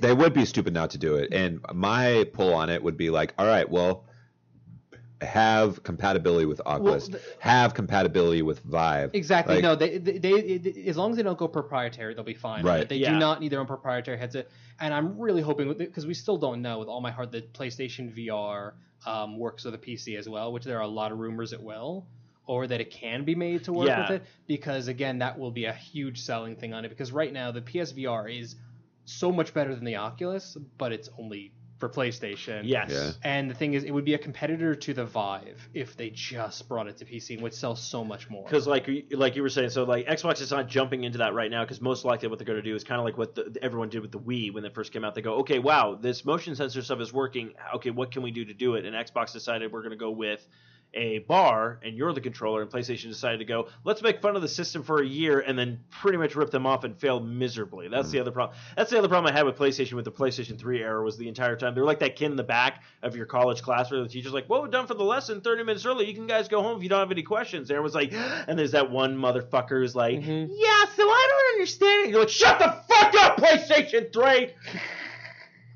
I was waiting for Matthew to be like, PlayStation. PlayStation. Oh, he's depressed now. But yeah, like I was like, okay, so I was like, Sony's going to coin the market on this. They're going to release theirs first, see how's everything done. But like to release that system like a month later, I was like, that is so like dumb, because it's like, yeah, you can make a shit ton of money from your VR, but you're gonna, that fucking system might. It's like basically what you just did. You just did the Sega Saturn move. I still think this will be way more successful than that, but I mean, I don't think they need to actually really sell all the many of the Pro to make it a worthwhile project, because they're not.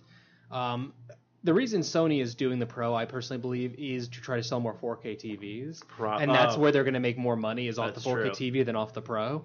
And I think that's really going to be a huge thing. You're going to see a lot of Black Friday deals on the PlayStation Sony Pro with a Sony Bravia. Yeah. Oh, that's true. Yeah, like you're going to see a lot of deals at Best Buy and Amazon and all these other places doing stuff like that. And Sony's going to make a good killing pull, off man. of that. I didn't think of that. Good pull. I literally just thought of that right now. I wish I thought of that when we were doing content for it. Do you know what'd be so dick if they're literally like, get a PlayStation, get a Sony 4K TV and get a free Xbox S with it.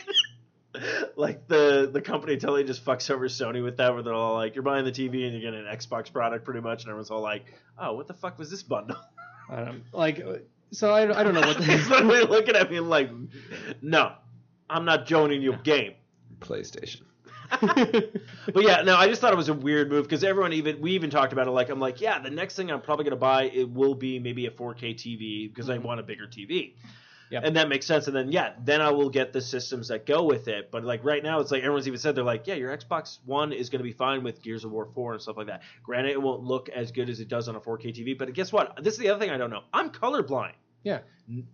The only difference I saw was from the difference between Destiny on 360 and Destiny on Xbox One. Other than that, I have a feeling 4K TV is really not going to be up my alley because I'm not going to tell the fucking difference. Like, I'm literally going to sit there going like, okay, Matthew, how does it look? That's really sharp. Yeah. Well, dude, it's amazing. Too bad your fucking eyes don't work. So I've never been a person who actually gave a shit about visual stuff all that much. Like, I can look at something, like, they do the comparison things all the time. Yeah. Like, here's when the games are still coming out on the 360 and the One, like both generations. Matthew, that bad. This is well, like, you have the 360 next to the One, next to the PS3, next to the PS4, next to the PC, and I'm looking at it, I'm like, okay, between the 360 and the PC, I can see a difference, but otherwise, if I look incrementally from one to the other, I don't see a difference. I never thought about that until watching people play Final Fantasy 15 at PAX. Oh, really? So I'm sitting behind Justin, my creative director, who's playing a PS4 on the left. Okay. And then there's literally right next to him someone playing on the One. They were diametrically so fucking different. Oh, wow. Like, the reason why I think that game got delayed is poor optimization for the Xbox One. That is my okay. hard-held belief. Because the PS4... had some bad texture loading, but it was okay for a game that's still 2 months out. The Xbox One looked like an Xbox 360 game. Oh, wow. Oh, it yeah. looked bad. Yeah. It was, and like we were, all of us, everyone who was not actively playing the game, like we had a little like back row of the essentially the plus ones to our people who were playing the game, and we were all just commenting, like trying to be nice because we're invited to this special Square Enix because we're not on the floor, we're in a private room. You don't want to sit there and be like, this looks like crap. And then so we're all trying to be polite, but at the same time we're like, are you fucking seeing this? Yeah, this is terrible. So I was never a person who noticed visual stuff. So like the Pro for PlayStation doesn't really impress me all that much for that reason is all I'm trying to say. But then again, there are some games that like this that might really work actually well. help. Well, I totally get. Well, again, look, if a game looks phenomenal, it looks phenomenal. But then it also comes down to gameplay, storyline. Am I going to enjoy this? Is it going to be something that's a staple in the thing? I mean, like you play Gears of War, like the first one, absolutely loved it. The second one comes out, I'm like, that's like everyone talks about Gears of War. I'm like, number 2, man. Number 2 had it all. Number 2 had the thing. Yeah, 3 has its moments, and 3 has like that part where you're just all like, shit happens. You're like, fuck. And then you have the fourth one. It's not the fourth one, but the Judgment. And Judgment I enjoyed, but again, it's like this is a prequel. You're doing your stuff, but yeah, the fourth one's going to come out, and you're like, okay, I'm invested in this franchise, so on and so forth. Yes, I'll put it this way. Yes, I got the remaster version of Gears of War. I was like, oh, how much are they going to improve? I was blown away when I saw that, but I knew exactly what I was getting into. Yeah. I was like, I know there might be maybe 1 or 2 things they might have changed, but it's exactly a remaster. Nothing major. But like literally when they do show those comparisons, Matthew and I have talked about it, I'm like, I'm colorblind, so literally all I saw with that, I'm like, this one's light, this one's dark, this one's darker than that one, this one's light. So like to me, I'm like, is a 4K TV really? Because Destiny is the only game that I know that has a colorblind feature. It's MMOs are the only games that do colorblind features, and I think the only reason MMOs primarily do it is because they're expecting you to play 1,000 hours of it. Yes. Right. So they're just going to give you the best like thing to look at for that time. But like most first person shooters and a lot of even RPGs, they're expecting 20 hours or less of gameplay, maybe a 60-hour thing. Yeah. So they don't want to put the money into it because you're only going to be looking to it for such a short, quote unquote, short period of time. And I get that, and I think that's fine, but that's what I'm saying. Like, so I'm like, yeah, you can make the best. Like me and my buddy and I, we talked about it, and I rave about it all the time because it's like my favorite game of all time. But I'm like, Chrono Trigger is a 16-bit game. Absolutely love it. Great storyline, great gameplay, just sucks you in. I can play that game like over and over and over again, and it's 16 bits. Yes, would I love a remaster of this game? Hell, fucking yeah, I would. But probably never going to happen. But like to me, it's like, yeah, graphics could be stunning, but to me, it's like a lot of people keep forgetting about the gameplay and the fun and the interaction, and like people sitting there going like, especially like when you talk to people, like if you play Mass Effect, I could be playing as a Paragon, you could be playing as Evil, and it's a completely different, like there's some stuff that's the same, but other things like, oh wait, what choices did you make? Did you save that creature in the first one? No, I killed it. I'll be like, oh shit, I saved it. And then the third one, it came back and like helped me, and it's like that kind of stuff, like integrating, but it could be like, oh, the game looked good. What about everything else? Yeah, no, I think we're finally getting out of the point where studios are so over-focused on the visual aspect. There was a while where it was really just style over substance. Yes. I think we're finally, and because for a long time it was you got substance from your RPGs and maybe your long-form action-adventure games. We're now actually getting to the point that FPSs, like even Call of Duty games churned out every year, are actually getting some substance to them. We're really starting to get to the point that I think studios are really starting to put that back in and not just focus on the visuals. And I think that's in large part because we've reached the plateau on visuals, because as anyone, if you read any articles, the human eye is technically really not able actually to see 4K level resolution. So that's what I'm worried about. I think they've officially reached the point where they realize visuals have kind of, for at least for a 2D plane, standard experience, we've plateaued. Right. So we need to start having substance in. It's really not until virtual reality becomes a truly mass market sensation, which I do believe that's coming. I don't think this is a fad. But until that really happens, until we're we not going to become have the Black second Mirror. thing. With the like, yeah, Matthew did flick me off. That son of. Yeah, dude. When we become Black Mirror, that's where it's gonna be at. You ever watch Black Mirror? No, I've not. I would say this: if you ever get free time, I'll put it this way, Josh. If you ever get free time, like in 2030, Black Mirror. I should be able to watch it around time my kid's bar mitzvah. Yeah. The second one, not the unborn one. The unborn, okay. Highly recommend it. Literally, like, first episode, I don't want to spoil anything, but there's, like, a part in it where you're sitting there going, like, no, there's no way they're going to do this. Oh, they're fucking do it. Oh, no, they're... And literally, after that first episode, I was like, I'm hooked. Yeah. You're not the first person to tell me that. It's been on my Netflix queue for he was the one that told me about it, so I was like, okay. It's on my short But that's list. like you just said you're finishing up, and this isn't like a joke, like to make fun of Josh or whatnot, because I understand, like, I even said that with being busy, and like I'm like gearing up for, especially the comic book show I do on the network. It's like all the shows are coming back, and now Supergirl's out to it, so I'm literally binge watching Supergirl right now to be ready for the second season, because I don't have cable, and it was on CBS, and now that's on Netflix, and it's going to be on CW, and CW is doing like that free app that can be on Xbox and PC and stuff like that. So I'm like, yeah. So it's like. But you're saying you're finishing up the second season of Daredevil, and of course, what dropped today? Good joke, dude. Good joke. Shut up. I was waiting for you to put on your, like, PlayStation. No. Daredevil. Yeah, Daredevil. Daredevil. You want to take that again? Daredevil. You're welcome. Cut. You're welcome. Cut and print. But yeah, Luke Cage just came up, and I'm literally like, that premiered last night at midnight. Yeah. And I'm on episode 8 or 9 of Daredevil season 2. Okay. Like, that's how far behind I am on the Marvel stuff. So. Oh, you're fine. I will say this. So this isn't spoiling anything. This is actually I'm piquing. This isn't spoiling anything. This is actually piquing my interest. In the episode of Luke Cage, Yes. in the very beginning, during credits, so this isn't going to spoil anything. Yes. What does it say? It says Marvel Studios and ABC Studios. So I'm wondering if ABC now, since, honestly, I only started watching Agents of S.H.I.E.L.D. this year just because of Ghost Rider. And honestly, that's what I like about the show right now. I'm like, Ghost Rider is phenomenal. I've never missed an episode of Oh, really? I'm now 2 episodes Wait a behind, second. but... They brought Ghost Rider Ghost is Rider. on Agents of S.H.I.E.L.D. So we're talking. But not Johnny Blaze. Not Ghost Johnny Rider. Blaze, the third one.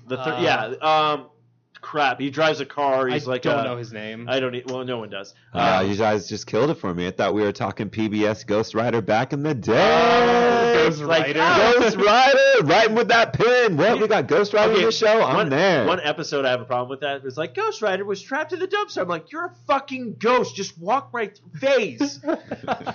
But no, I knew that Ghost Rider. So Yeah. Ghost Rider was brought in the show is the main thing. The reason they're doing this is Doctor Strange is premiering next month. Yeah. Okay, yes. And it's essentially this is them trying to adapt magic. they're trying to slowly bring mysticism and magic into the the MCU. Yes. So they bring it slowly in with Agents of S.H.I.E.L.D. so that when the movie comes along, people aren't just like, fucking magic? What is this shit? Where's Harry Potter? Yeah, like, So that's I'm essentially what they're Dumbledore! doing. It's like, I'm Tracy, here. you're not in this. So, I'm gonna train you, Doctor Strange. But you are right that they're doing Marvel Studios and ABC Studios. ABC so Studio. I'm really wondering if they're going to do some kind of crossover. There's got to be. I heard Well, a that's- rumor Okay, what's the rumor? with Agents of S.H.I.E.L.D. According towards the end of the season, Punisher is supposed to be showing up. That's the rumor I read as well. Because what essentially happened? Okay, so I don't know what happens with Punisher in Daredevil. But all Yeah, I I'm not know gonna spoil is it. there's obviously Punisher is getting his own. I'm sorry, he punishes people. Damn it! Damn it! Punisher gets his own. Is getting his own. Blocked. Punisher's getting his own Netflix series, as Yes. we all Yeah, know. yeah. But because Netflix is only doing 2 shows a year, we have Luke Cage right now. Yes. Then we have Iron Fist, Iron Fist. which is the beginning of next year. Defenders, the end of next year. Jessica Jones season 2 is 2018 at this point. So it's like Punisher is expected not to debut as his own show until 2019 is the current expectation. Yeah. So how the hell do you keep people interested in Punisher? And I guess he was seen to be where they film Agents of S.H.I.E.L.D. He was actually seen to be in the area. And stuff like that. And there's also been rumors of like some script leaks that show Frank Castle's name in Agents of S.H.I.E.L.D. There's a lot of stuff, and it's like, well, okay, Punisher has tangled with Ghost Rider a lot in the comics. Like they have had major stuff involved with them, and with all eras of Ghost Rider. Yeah. So it's like, okay, they could do something. I mean, obviously it's going to have downgrade violence. Although anyone who saw last season of Agents of S.H.I.E.L.D. know that they actually pushed the violence actually for a network show pretty far. Yes, and they actually they actually pushed back the time, I heard, because I watched it on Hulu, but they pushed back the time frame when it actually premiered this thing with Ghost Rider. But it sucks because you're kind of watching it now. I have no interest in Agents of S.H.I.E.L.D., and I'm not saying like it's a bad show, just wasn't for me, but then Ghost Rider's on it, so I'm intrigued. And literally anytime Ghost Rider was on screen, I'm in, and that's when you're kind of sitting there going like, I kind of wish Ghost Rider is getting a Netflix series right now because you could do so much more with this character, layer out that storyline like we've always been saying with Marvel characters and stuff like that, and it's just kind of like the three characters who either have now been added to the MCU or need to be added to the MCU that will do best with a Netflix series: Ghost Rider, Blade, and Moon Knight. Are the three that really all three Okay, you need. went that way, because I always kept saying Fantastic Four. I think they would do well with a Netflix series. Just because you could flesh out those characters a lot better than trying to combine four into a movie. Yeah, you can. Fantastic Four, give we've them time. proven, and it's not just poor studio management. Should not be a fucking film. It can't. It can't be. What they need is a 10-episode series. Yeah. They could do a 6-episode series and it'd be perfect. Like they could do like a Fantastic Four miniseries. Oh, yeah. It would be absolutely more than enough. And that's the format that they need because they're Fantastic Four.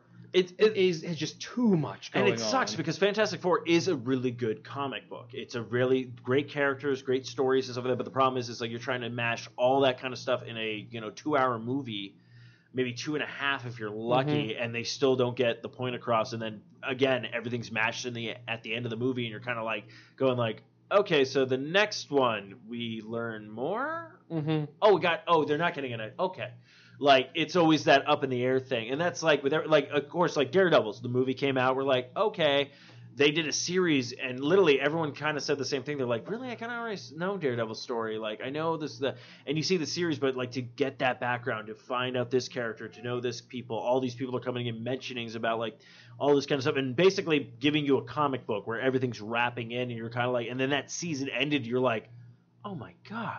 Yep. Like, that was like reading a small story arc, No, like the Netflix formula of about 13 episodes is great, and Fantastic Four would benefit extremely well from it. I just, I don't know. Actually, the main reason I want Moon Knight is from what I understand he would work well for it, and it's actually a character that much like Luke Cage that I actually know almost nothing about that I actually want to see a series to learn more about. I have heard there is like rumors and talks of bringing him into a cinematic form. It started with the Punisher show announcement. People thought, well, okay, we have the Defenders, which was the arc that's going on right now.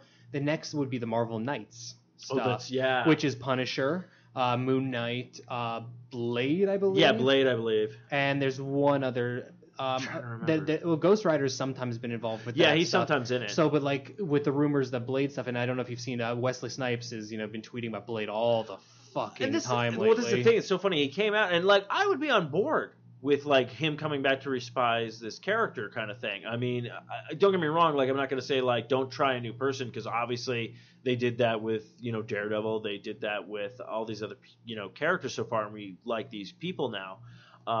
But yeah, the Marvel universe is very strange because I even mentioned with like them bringing Doctor Strange in. Like I have my co-host on Longbox Cast who's like, he's like, yeah, I want to see the movie, but I'm also like, it doesn't intrigue me. And I'm like, well, this is a movie that I feel like people who are not into comics that much or don't know, like some people be like, I'm going to go see it because I'm involved in this Marvel universe. Yeah. But I have a feeling my parents are going to see this movie because they'll watch the movies. They're like, oh, I enjoy them, but they might watch this movie and be like, okay, I have no idea what's going on and might take them out. Like, I have a feeling like this is a stepping stone, and I go, a good thing to bring him in, like Doctor Strange, is when he meets finally Scarlet Witch, to let her know, be like, no, this isn't like a weird experiment. Like, you know how to use magic. Let me train you, kind of. As soon as I say that, people are like, oh, that's a good move to kind of get him into the Avengers and that all would that be kind a way. of stuff.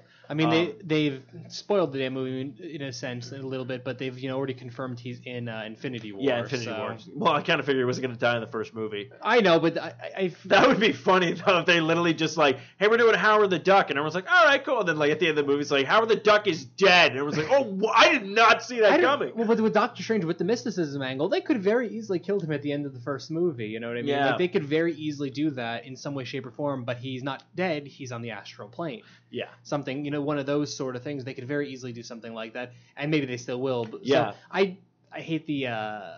Again, this is like what I was talking about with the wrestling topic as well. I hate the internet generation of things having to be like handed to you so quickly that they can't really just like wait on shit. And that's the thing. Like, Marvel has a tendency to be like, we're doing this, and this. Like, DC, like, granted, their movies, everybody's like one way or another with them, and they're slowly building their universe. But like, literally, there was that thing where it's all like, oh, here's a thing for Deathstroke, Yeah. And everyone was like, oh, I didn't even think that character was going to be in the movie. Like, DC does this thing where they, like, literally at the Comic-Con, they're all like, oh yeah, Wonder Woman's coming out. Oh, here's the Justice League trailer, and everyone did not see that coming. Yep. And you were like, oh shit, this looks really like, I'm on board. Like, so DC does this weird thing, and like Marvel literally just puts it on front street, be like, oh, Guardians of the Galaxy 2's filming, boom. Oh, guess what? They're all in Infinity War. Like, they don't let you lead up to it. They like wouldn't even wait till like that at the end of this thing, going like, it's all like literally at the end of the movie of Guardians of the Galaxy 2, be like, well, we found out a lot of the stones are on this planet called Earth,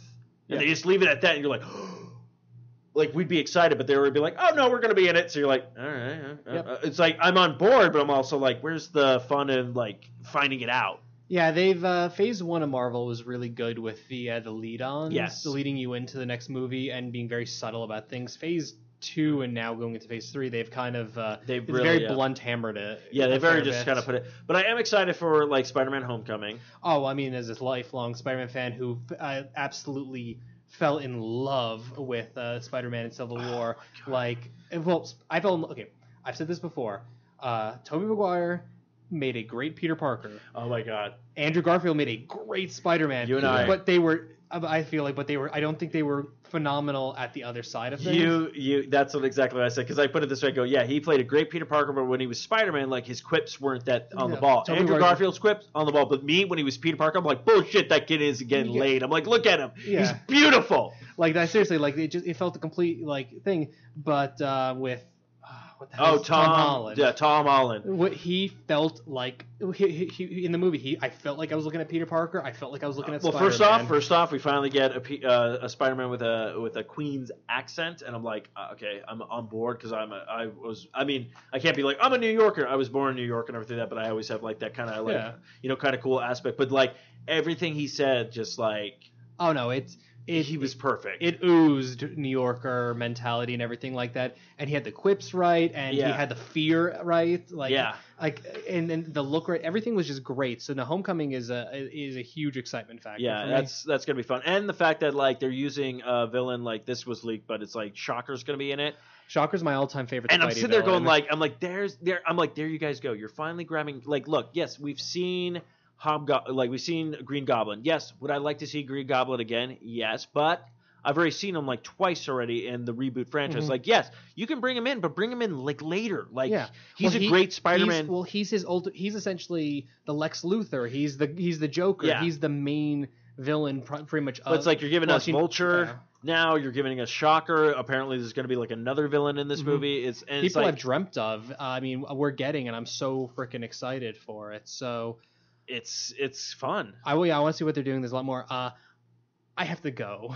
So. Oh, you gotta. I gotta go. Wife is not feeling well. Oh, so. No, you're good. If you want, before you leave, real quick, if you want to pimp everything where people can find you. Yeah, I was about to ask if I could do something. Oh yeah, no, go right ahead. Just say pimp. Yeah, just pimp it. I'm gonna pimp us out. Yeah, pimp us out.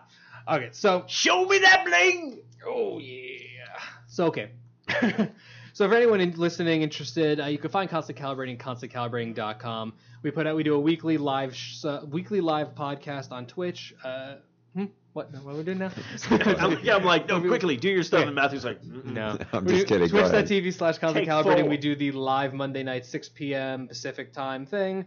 And then we're doing daily streams will start up in like October at some point. We do the live news show, youtube.com/ConCalPod on Saturdays. And then you can find all our content, as I said, ConstantCalibrating.com, Facebook, Twitter. It's either Constant Calibrating or ConCalPod. One thing I want to talk about, just really quickly, we are going to be taking part, actually the first time I'm talking about publicly, the Extra Life charity. We're going to be doing, nice. We're still working on the plans, but we're going to be doing a 25-hour stream November 5th. Nice. Cool. Yeah, So, something I always wanted to do. But I'm going to did. be talking to both of you guys because we want lots of guests. Because Oh, no way perfect. fucking hell can I do 25 hours of straight streaming by myself. Yeah. So Okay. we are working on completely outfitting my entire house into a Twitch streaming studio. Oh, wow. Okay, cool, We are yeah. getting sponsors I'm working on right now. We are working on special guests all the way from, random cosplayer A that I know in Phoenix all the way up to some like major people we're working on getting involved. So we're going to be doing stuff. Very cool. No announcements really yet. We have, if you look up Constantly Calibrating or myself, Joshua Silverman, I think you can find us on the Extra Life page if you want to donate early. But we'll be making some official announcements in about 2 weeks, I hope. Okay.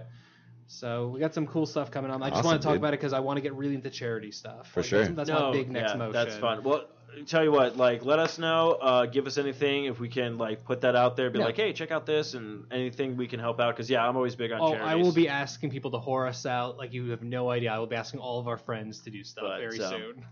But definitely. But Joshua, I want to thank you for coming on. Thanks, buddy. Thank you for joining us on this Socially Awkward episode. Of course, you can find us on, Socially Awkward on Facebook, Twitter, all that great stuff. Don't forget to check out our sponsors, Amazon.com. Go to the Sasquatch.net. Click on that Amazon banner, shop like you normally do. And Matthew, do you have anything else to add before we click out of this bad boy? Just have a good weekend. All right, then. Until next time. Oh, you better tap that shit! Fuck this shit, I'm out. Fuck this shit, I'm out. No thanks, don't mind me.